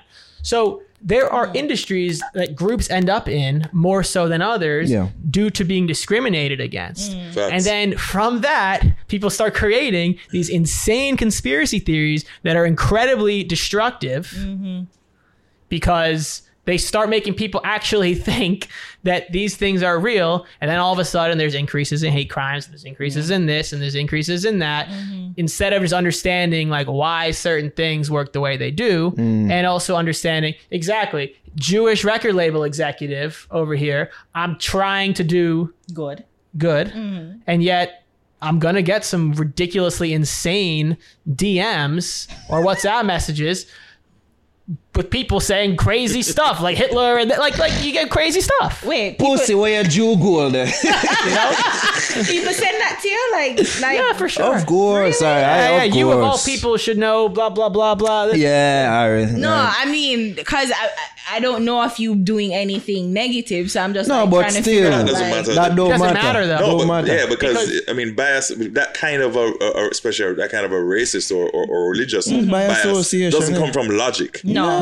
It just absolutely it not. comes a lot of time. It comes from generation. It's like my dad said this, so therefore I believe Right. that. So You know what I even though he's hearing parting large and him do several good things, like people are Yeah. gonna pick and say, "Yo, like, Or- there's or- some corruption and- involved." Or, there. or they're gonna say that your reason that you're doing the good thing is to do absolve something from else, yourself. Something like that. or whatever. Yeah. Yeah. Yeah. But I mean, I didn't. To be honest, I didn't know that. I didn't know that you guys. Well, the Jewish community, they were ostracized from Broadway, which would be like stage acting. Yeah. And to go into the movies, like picture films, I didn't know that was the situation. So obviously, it would make sense why there would be Yeah. more of more people, Jewish people in the entertainment community. Yeah, and I don't know. think it's this conflating.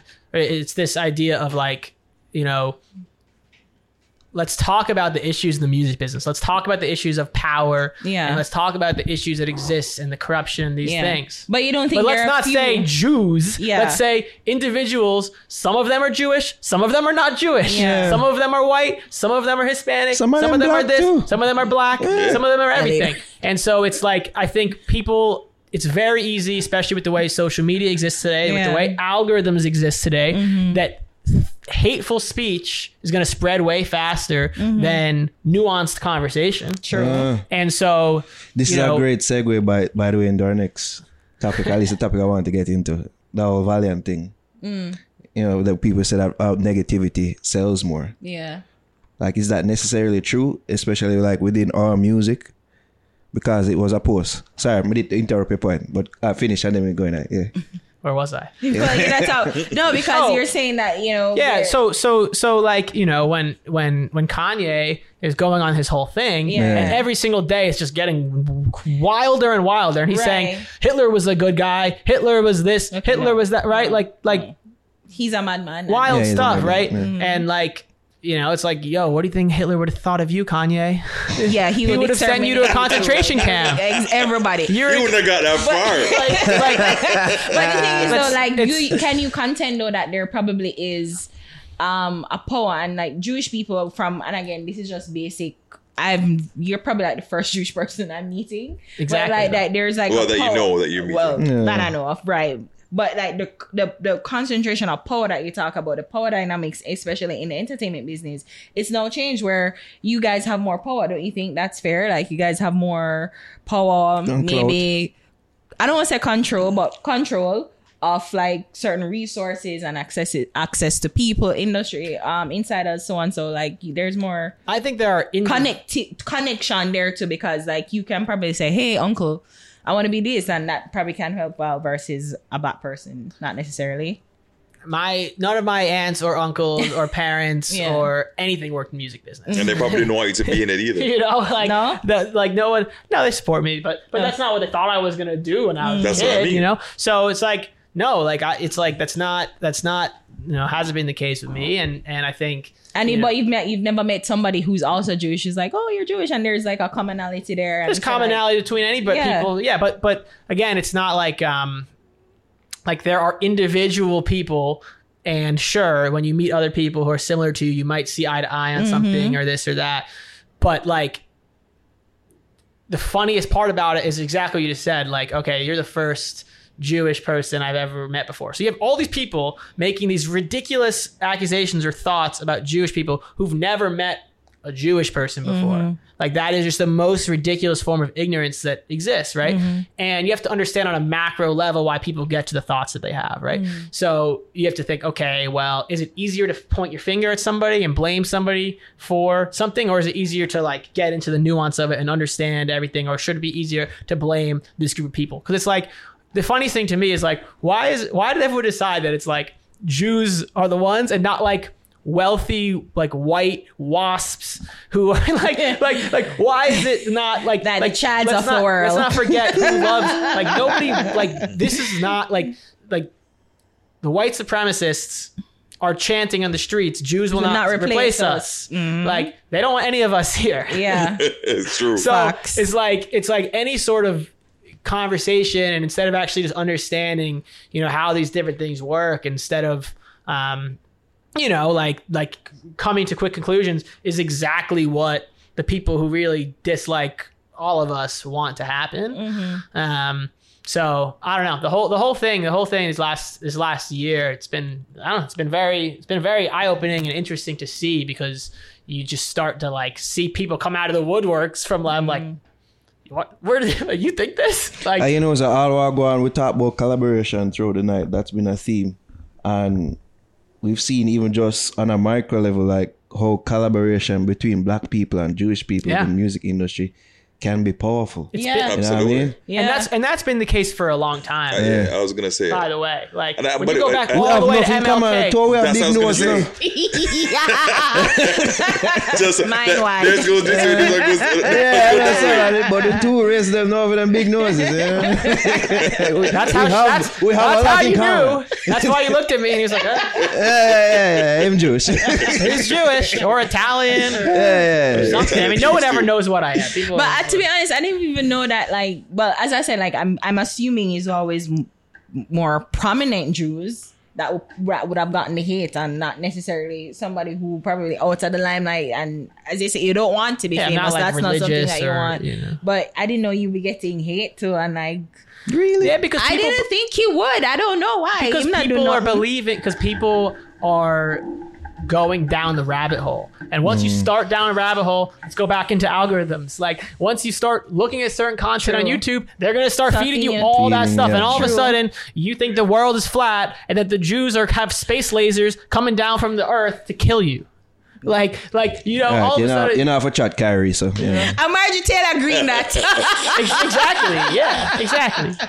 Yes. It's been very Exactly. interesting watching American politics, Yeah. because sometimes I say, Bubba, like them things are going for, like you thought those things died out from 1960 and it's now 2022, 2023, and we're still going through the same things. It's like crazy. Yeah. I mean, at the end of the day, like, Yeah. you had a president whose name was Barack Hussein Obama, and then the next president was the person who was saying that he wasn't born there, and like that's crazy to me. that's the big That's the reality of the consequential, situation. yeah. You know, Yeah. Well, like it's we have our cycles, first. right? It's cycles and reactions. Yeah, I mean, I say I've been saying it, like Barack is really the most consequential president, because he's the one Yeah. that realized that racism wasn't dead. How they want to put it, or how they try to claim that America has moved forward, but no, it was probably dormant or probably hidden. And I see that with John McCain, like he was like one person, he wasn't born here. Right, He's the one line, yeah, and yeah. she's like, no.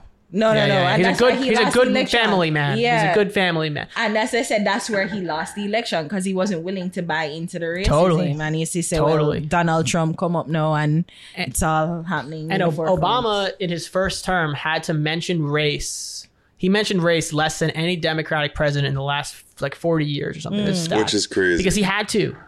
because if he started anytime if he brought up race in any way, he's gonna start scaring off these like white moderates who like got persuaded to vote for him or this or that. So he had to like walk this really tight line to be able to stay in power because like he's just dealing with racism and like just trying to convince people like no you should trust that like this is not like I'm not gonna ruin this country, or people being like your middle name is Hussein, you're a terrorist. In Texas they literally had a vote, the school board had a vote, the government, to change every president's name was in their textbooks as just first name last name. They changed it for Obama. Instead of saying Barack Obama, they changed it to add in the Hussein. Of course. Just so that people, like, just to otherize it more. Commit that name there, register. Can you imagine what his DMs look like? Imagine, But then, we talk about, but probably a lot of, certain tropes, certain tropes are real, are true though for the Jewish community. Come just ask, I don't want to go any further in American politics. Like, and like there's like more Jewish people in power in the entertainment industry. Put it like this. There has never been a Jewish president. You think there will ever be one? And I'm not talking about politics. I'm talking about entertainment. I said that specifically. There is like a more concentration of Jewish people in power in the entertainment industry. No? I think there's if you think about it, there's 14 million Jews in the world, which is nothing. It's less than the whole Caribbean population, right? There's only 14 million Jews in the whole world. Wow. 6 million of them were killed. So there's lost 25% of all of them, right? So yes, in terms of like, is the number of Jewish people in entertainment versus the number of Jewish people in the world higher than that number? Yes. Is there any sort of conspiracy to control the industry or for everyone to work together against this or then that? Absolutely not. So I think it's just the tropes is where it's dangerous, and it's about understanding why people end up in the different positions that they're in. Like here's a weird example, but like Subway restaurants in the US, a lot of them are owned by Indian people. Yes, I think I read that. Yeah. Because because Subway business model was like to franchise it all. Yeah. So it starts becoming a thing within a community, and then other people get involved in this and that. But there's not a conspiracy of Indian people trying to control sandwich consumption in the U.S. No. Okay. All right. No, but there is the trope of Indian people controlling jewelry or controlling, But business like 7-Eleven now. I know that. 7-Eleven's right. 7-Eleven's and jewelry, and then in Jamaica we have a thing that Lebanese people control, the clothes and control hotels. Yeah. But I think it's this word control. Chinese people. I was gonna say Chinese people control. Well, they control everything now. But sounds like a trope. Yeah. And these politicians sell out to them and all in there. But what I find with just like but you're talking about like the actual Chinese government doing a lot of investments in the Caribbean. And people say that's a real when I said the Chinese, I meant the Chinese. Right. But that's not individual. Right. No. Chinese Exactly. Jamaican this. Correct. Yes. No, but imperialism happening. Own wholesale out here. Yeah. The Chinese in Jamaica are like known to control the whole wholesale business. Yeah. Always have. This before they were making it. Indentured servants, when Indians and Chinese when they came over. And for a similar reason for what he's talking about the Jews being forced to go to Hollywood. Because people are like, well, we're not going to hire you to work in our business. So they were forced to have to go into their own business where the business wasn't about, the person. It was about the necessity of buying this wholesale product. So you didn't really care who you bought it from, in other words. Well, thanks for educating me, Adam. That was enlightening. You like your first conversation with a Jewish person? It was fun. I'm almost sure we spoke to a Jewish person. I don't know. You've definitely. We can go through your guests. I'm almost. You can tell by the last name usually. I'm almost sure. If there's a Berg at the end. Yeah. No, or Stein. Well, the interesting thing is in Jamaica, the Jews in Jamaica are mostly Sephardic, so it'll be like other names, but there will be many Jewish names. Sephardic, which is more Jews. like looking like Orthodox. No, like Spanish and Portuguese, really. Sephardic and Ashkenazi. It's geographical. So like like for me, like a quarter of my family came from Syria originally. I have family from Austria, different parts of the world, but the color that came through to me was my Middle Eastern part. Yeah. Like my dad looks like me, my mom, is like 5'2" and very white. Like I look nothing like her. So it's like the Sephardic part of me came through a But lot then more. you can't hide the nose. Sephardic. No, can't hide the nose. So your both parents are Jewish? Uh-huh. Okay, Sephardic though. I need to learn that word, Sephardic. We don't want to talk about Valiant and that whole thing there. With negativity? Yeah, and hopefully random brother can weigh in on this as well, because I believe it was a post. I don't know if it was Valiant posted but Valiant did comment. This is a blast. Yeah, this is a blast, and it gone all over. I think Ramesh did repost it as well. It was a screenshot of a music video for Hall of Fame. Somebody named Kane2X says, commented, he released this like a month ago and it only got 418k views. But when you dropped Glock 42 weeks ago, it already has 2.2 million views. SMH, then y'all complain about dancehall gone down. But no same wanna bring it down because y'all don't want to hear motivational, positive music. All know a Glock 40 pa my belly, me clot it when me ready. She a dog shit when she ready. Valiant responded, I respect this so much. Then you have the likes of Ramesh weighing in and reposting the same conversation with the caption, my IG fan much views on this, why when artists do positive song, the world don't love it. Like the songs that sing about less positive than media, and so much people fuss say artists do this and that, but yet the same big people them not spread positive song in media. Then you people, same one, now watch and share. What are your views? Well, is it very interesting to me, because one of the things that was in my mind when you were talking about why is Afrobeat taking over, quote unquote, from dancehall, in terms of like just the cultural, taking our cultural space. And Adam talks about how, spaces that were created for dancehall and reggae are now being, proliferated by Afrobeat. Yeah. And I personally believe that a big part of the reason is that at a certain time, I don't know exactly what period, dancehall started getting a lot darker lyrically.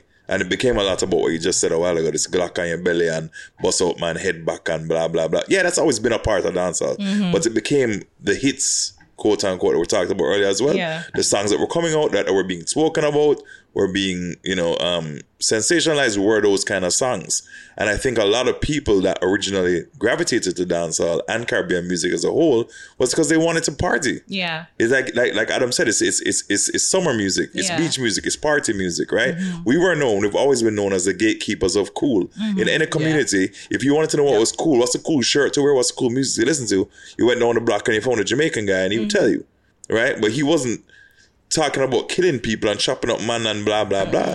And so when dancehall started to go down that road with such a huge volume of dancehall being about that kind of topics, and scamming, I think, had a part to do with it, right? That whole negativity as well, and that energy that came from that. Then people start going, well, where's another danceable music that doesn't talk about stuff like this? And they turn to Afrobeat. So that comes back to something like this. So now you have a genre that's 90%, okay, let's say 80%. Let's even for argument's sake say 70%. Violent, dark, aggressive music. Yeah. And you have an artist who's known for lyrical content like that, right? And then he drops a song that is completely off. Not about that. This really positive song, whatever, inspiring. Yeah. The algorithm doesn't even recognize the song. The algorithm goes, what is this? This must be some kind of analogy. Let's not push this to all of even Valiant's fans. You feel it really has to do with the algorithm? It has to do with the algorithm. I think it's simpler than that. No, I'm saying that's part of it. The other part of it is what I said before. But also it's that if this is what is rewarded within this genre, that's why that song is not rewarded, because it's not something that's a viable, huge part. When you can dance, is there like okay, well, now we're going to play the inspirational segment and we're going to play 20 songs that are inspiring? But that's when nobody's there. Yeah.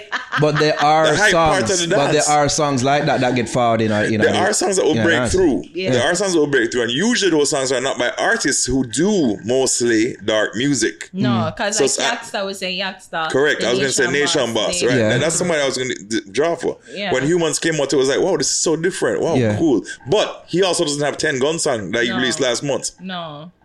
So I think that has a lot to do with it. What you say, Adam? I agree. I think there's. I agree with all that. I think one thing that's interesting too is just so in general on social media, as we know, controversial things spread way faster than non-controversial things. It's gonna get more engagement. It's gonna get pushed harder. People be like, "What's this?" You engage with it. Yeah, I think there's a couple things. One is people don't realize that like YouTube ads. Okay, so sometimes you run YouTube ads and they work well. Sometimes they don't run out the gate. Sometimes there's different things. And when you run a YouTube ad, every single person that views that ad, it counts as a view. So a way that people are jacking up their view count is they're running YouTube ads in specific territories. Okay. If someone views that ad for 5 seconds, counts as a view. And sometimes they don't work out the gate. So there's all these factors where like literally you could have a video that does like 500,000 views in a day and another one that does 10,000 views in a day. And like the only difference is that YouTube ad started running on time and it was able to literally push out 500,000 views. And so a lot of artists are running YouTube ads specifically in Jamaica, and you're targeting a certain audience and you're able to rack up those views at not super expensive of a cost. So on one element, just looking at straight up YouTube numbers of like, yo, this song did this much in the first week versus this one is oftentimes missing what actually, if those are active views or if they're more passive views. And then the other element of it is like, yeah, I mean, some people just want to hear certain things from some artists, and there's something that works for some people and things that don't work for other people. And then when they do go that other direction, you know, to Steve's point, it doesn't know who to service it to. And I think mainly too, sometimes when artists do positive songs, it's almost as if they do it as a, like to say, oh, I did a positive checklist song. Yeah. Like there was no, you don't feel emotions, like the same emotions that when they put in the gun song, it don't reflect the same. The like same energy. The energy, the quality doesn't reflect the same in like their quote unquote positive song. So it's almost like they do it to say, see, when they don't like positivity, when it's like, well, and I'm not saying that for every artist. Sure. No, not for every artist. What but kind of for most. That's the point. That's the point. I wanted estimation. to get into that specific to a Valiant. Like when you listen Hall of Fame versus the other popular songs, the production better. Yeah. It sounds better sonically. Yeah, Them song spend more versus time on this other song. records. Yeah. That's what I think some of the time. Like, and even if you put up a magnifying glass. Maybe because he also knows that song is probably going to get less of a reaction. Hence, more work is put into it. Yeah. This Hall of Fame song, now we just put up a magnifying glass to this. Even the video itself, it's 6 minutes long, 6 minutes 42 seconds. The song don't start in the video until 2 minutes in. That's the wild. reason. This is not going to be like. That's not going to get that. like this is not going to be the avenue I wish where we knew somebody that listen part to off this the song. bat. Right, So yeah, that's yeah. a part of it as well. That's probably the biggest part Probably of the it. biggest part. here. And even with that as well, like there's interpolations, like it pause Yeah, and then yeah. hear people speaking like. This is not gonna be the first avenue I got to listen to this song. So No. I feel like this argument right here sort of disingenuous. Yeah. It's like if this YouTube show is posted later and you have like a whole like 30-minute part beforehand where we're all just sitting here looking straight ahead. you know, like people are going And we to usually click do, out. but them usually go on Patreon. But yeah, you're right. It ruins the viewing Yeah. experience, and not everybody wants to listen to that, and probably go straight to just the teaser or the official audio versus the video. But and then gonna as you squash said, it. they use it to say, see, they don't like positive song. Like, no, we like the song. It's just we don't like the video. Yeah. That sometimes to We like the song, and we should play the song earlier in the video. you know what I mean? Yeah. And let's just be honest. What kind of But all Wagwan. It's the wrong podcast. Yeah, it's wrong. All Wagwan. Like there's certain things that we like to hear from certain people. Yes, I do admit that it seems like our culture have an affinity for bad man song, like bad True. manisms. You know what I Right mean? now, But especially. to say that people gravitate to negativity, if that was the case, everybody that do a chopper song would have boss. But Everybody- majority of them, bust. No. No, not really. It has to be of a certain quality. True. For Okay. the most part. I think music generally has to be of a certain quality for people to consume it on a large volume, right? Yeah.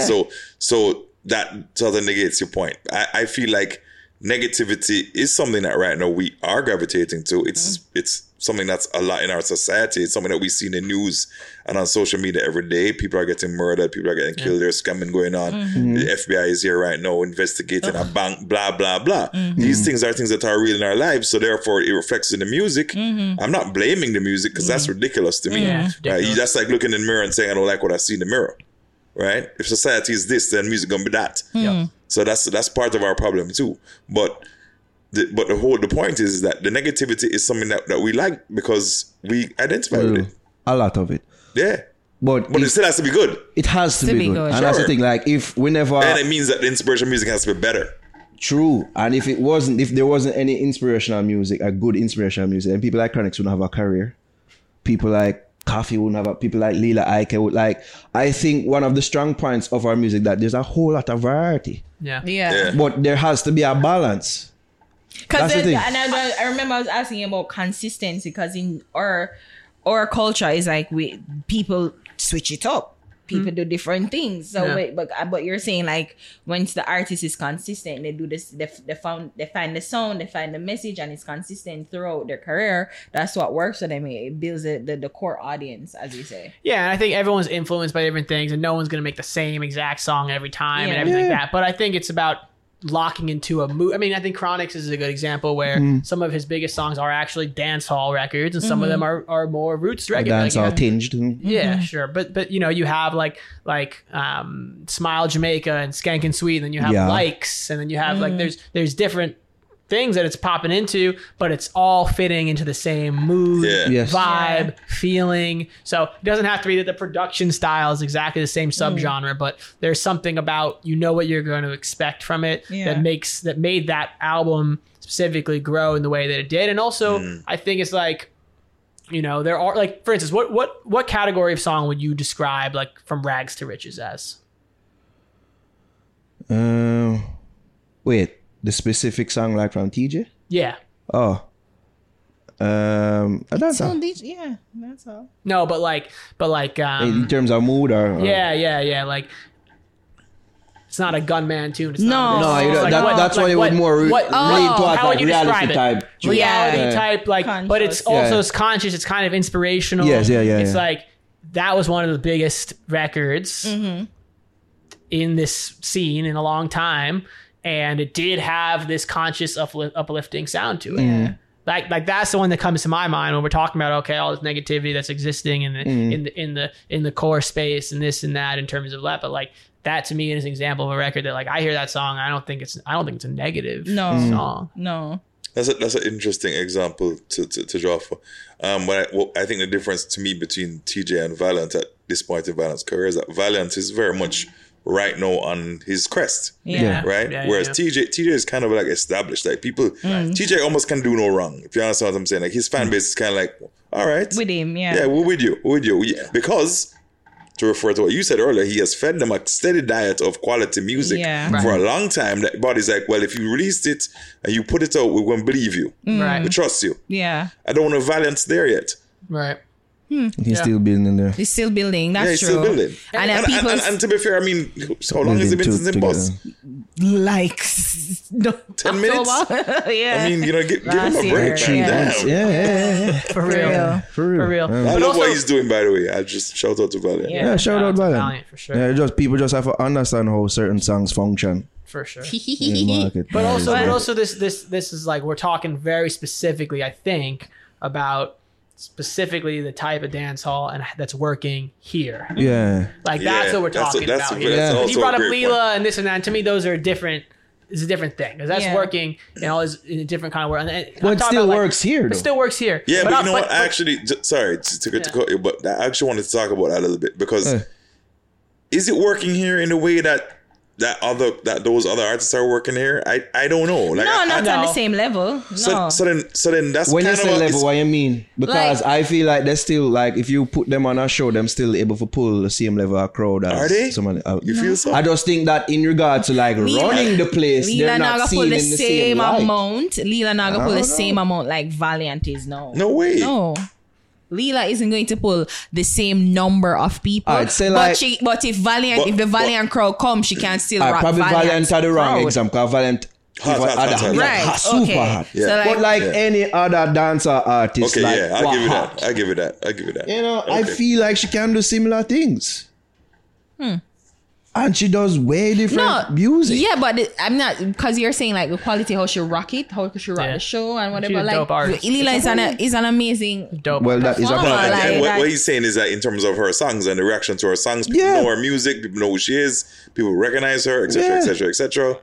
You know, she's as much a personality on the scene then. And a pull. okay. Yes, Yeah. that's what I'm saying. Okay. Yeah. Right. Okay. I think it's like there's also the, to Steve's point about the negative, or sorry, to the random guy off Yeah, right. over there.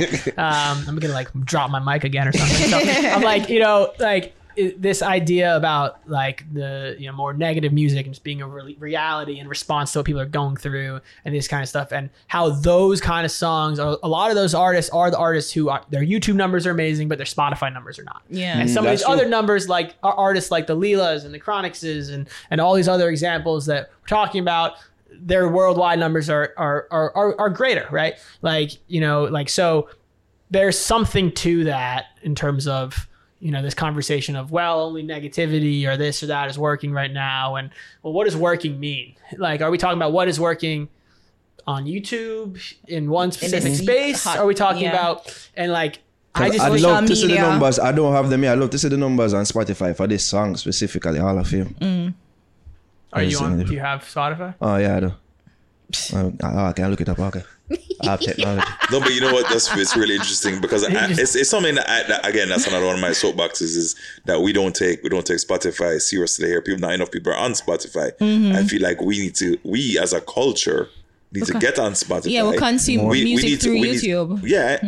But we just spoke about YouTube pays less. Yeah. So if that's like saying I know there's 2 stores I can sell my product in, and both of them are open, and I can go into both and say, hey, could you sell my product?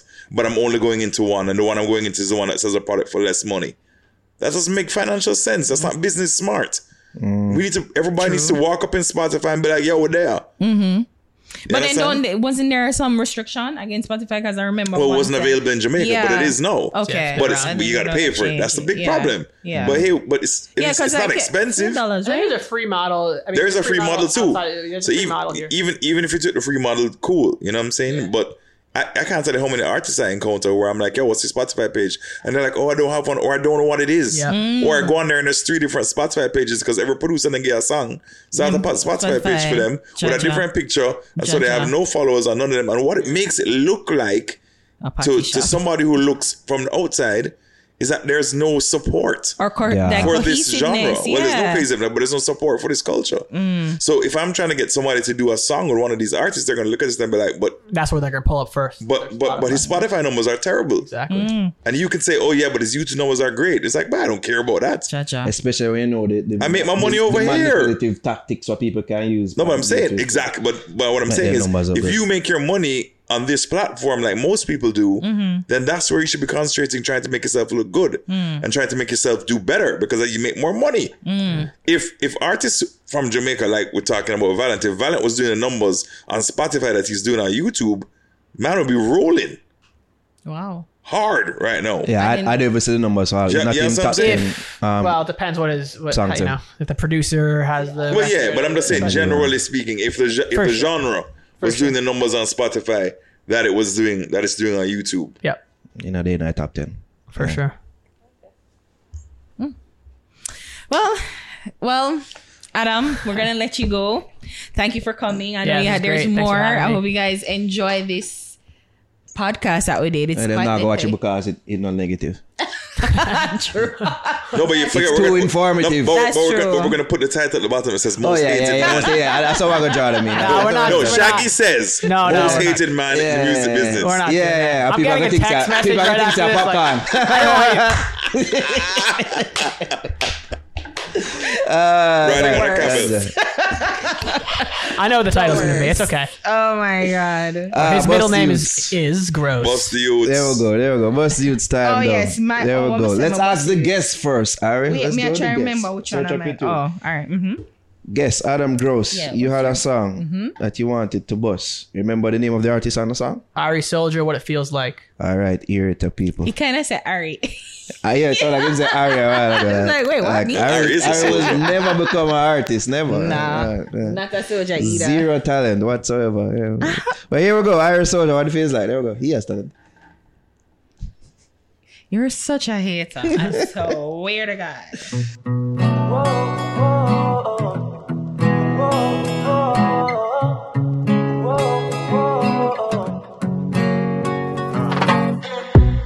You were a stranger just the other day. I never know you could have make me change my ways. I'm not the type of guy who spend the night and stays. But now the sun is rising. Open up my eyes, can't believe what I see. Now I realize you are the treasure I seek. You're my medication anytime I feel weak. Although I don't believe in love at first sight, whenever I see you, it feels like the first time. Melodies combine when we are together, like lyrics from my heart will last forever. I would have swear, but no, never expected love. But when I accepted love from you, pure chills to my body. Now I know what it feels to be loved. I know, never expected love. But when I accepted love from you, pure chills to my body. Now I know what it feels like, yes. Whoa, whoa, whoa, whoa, whoa, whoa, whoa. I never felt that vibe that make me feel so sure. I told you about my past, you're still not insecure. I'm giving you my all, you still a ball for more. Yeah, yeah, I see my future in you. Got to be truthful, with no more secrets. Feeling is mutual. You are the realest. You give me reasons to stay. Wanna believe I don't believe in love at first sight. Whenever I see you, it feels like the first time. Melodies combine when we are together, like lyrics from my heart will last forever. Oh, I know, never expected love, but when I accepted love from you, pure chills to my body. Now I know what it feels to be loved. I know, listen, never expected love, but when I accepted love from you, pure chills to my body. Now I know what it feels like, yeah.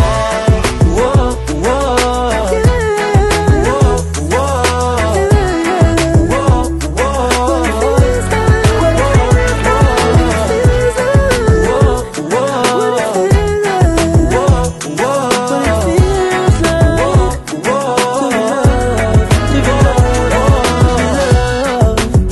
what it feels to be loved. What it means to be loved. What it feels like. Alright, so that was Irish Soldier, What It Feels Like. Ari, who's your song? Okay, my busty An artist this week. is Lucian, and the song is Hide and Watch. There we go. Love on wicked sneer, girl. Terrible son. You sure you want to tell me say you love me? Ah boy, youngster know if you fall in love with this, so fuck your start right now. Me live better without loving in my heart. Love put the most evil in my thoughts. Me know if you fall in love with this, so fuck your start right now. Me live better without loving in my heart. Love put the most evil in my thoughts. Love me carry rubber grip in my shots. Me bleach in the night, full suit, camouflage. Of course the pussy good, so I'm a girl, me a watch. Any loose play, I'm ready for fire shot. Love alone, me mind crash. When pussy good, me no care, me we hide and watch. And me we drive till the car want gas. Me traveling in our trail to make sure the pussy not share. When pussy good, me run down pussy fast like flash. Nah lie, me I'll drive and crash. If she a dog, me I tell. Make sure your pussy not share. No dey funny bag a chatting. Pussy good, me jealous over everything. Me don't need that from your putty for me skin to skin. Heart race, you a boot up me adrenaline. Treat her like a queen, me a your psycho king. Me take a banana boat if you go for it. Can't make you left for me no try a thing. File down if I pin and then me buy a ring. Oh God. When pussy good, Me no care, me we hide and watch. And me we drive till the car want gas. Me traveling in our trail to make sure we pussy not share. When pussy good, me run down pussy fast like flash. Nah lie me, I'll drive and crash. If she a dog, me I tail. Make sure your pussy not share. Feed this a pussy, me go harder. Me girl have the type of wolf, make a killer ton zaza. Soft out like porridge, gangsta pre-marriage, one go in front faster. Yes, I bring you pussy, come me girl and wear your weird dress. Without you, me can't prosper. When pussy good, me no care, me we hide and watch. And me we drive till the car want gas. Me traveling in our trail to make sure the pussy not share. When pussy good, me run down pussy fast like flash. Nah lie me, I'll drive and crash. If she a dog, me I tail. Make sure your pussy not share. I one thing, you know, me like care who wants to me watch it. Good pussy to get watch, you hear that? Yeah. I mean, I tell you right now, if I even want bird, shit for woman a parade, a gunshot a fire. Be a shot. Yeah, man. I say hands full of fat. Them better know which fat them a follow. Yeah. Right now, don't chat in. Better walk out of this.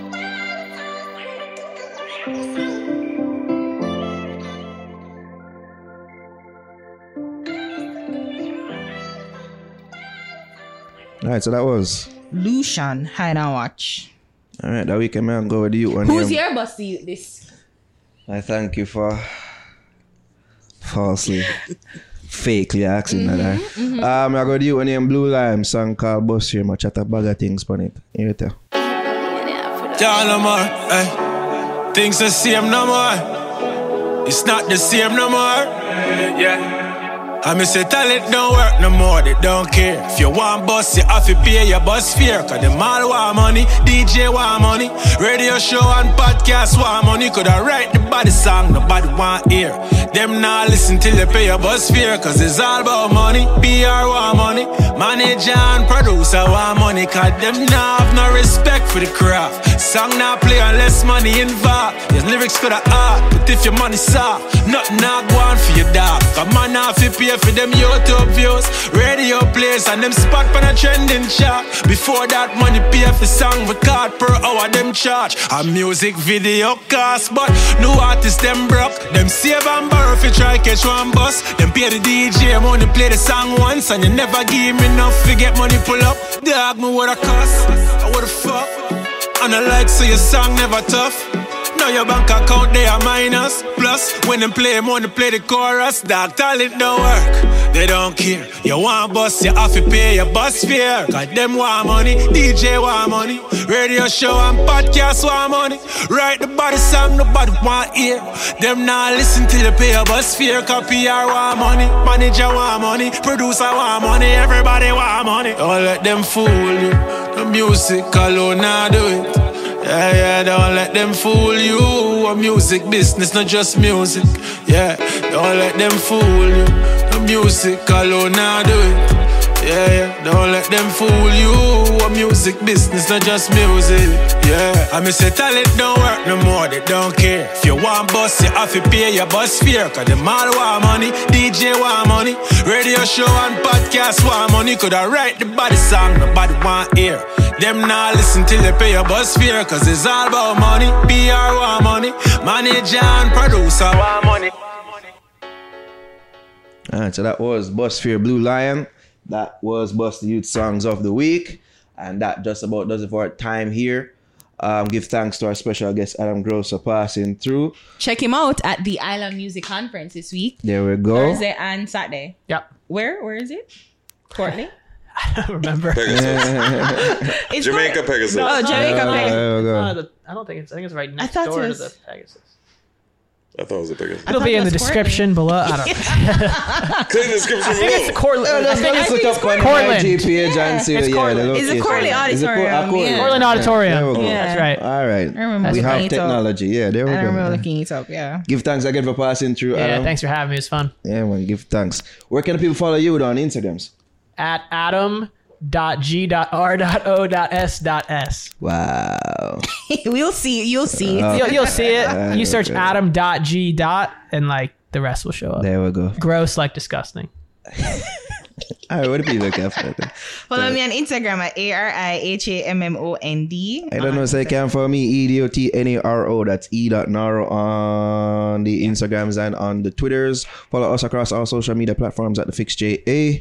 Twitter, Instagram, the TikToks. Like our Facebook page, facebook.com/FixJA. And of course, subscribe to our YouTube channel, youtube.com/FixJA. And it's at the Courtly Auditorium from 10 to 6. Yep. There we go. That's right. And I read that, people. Geek out.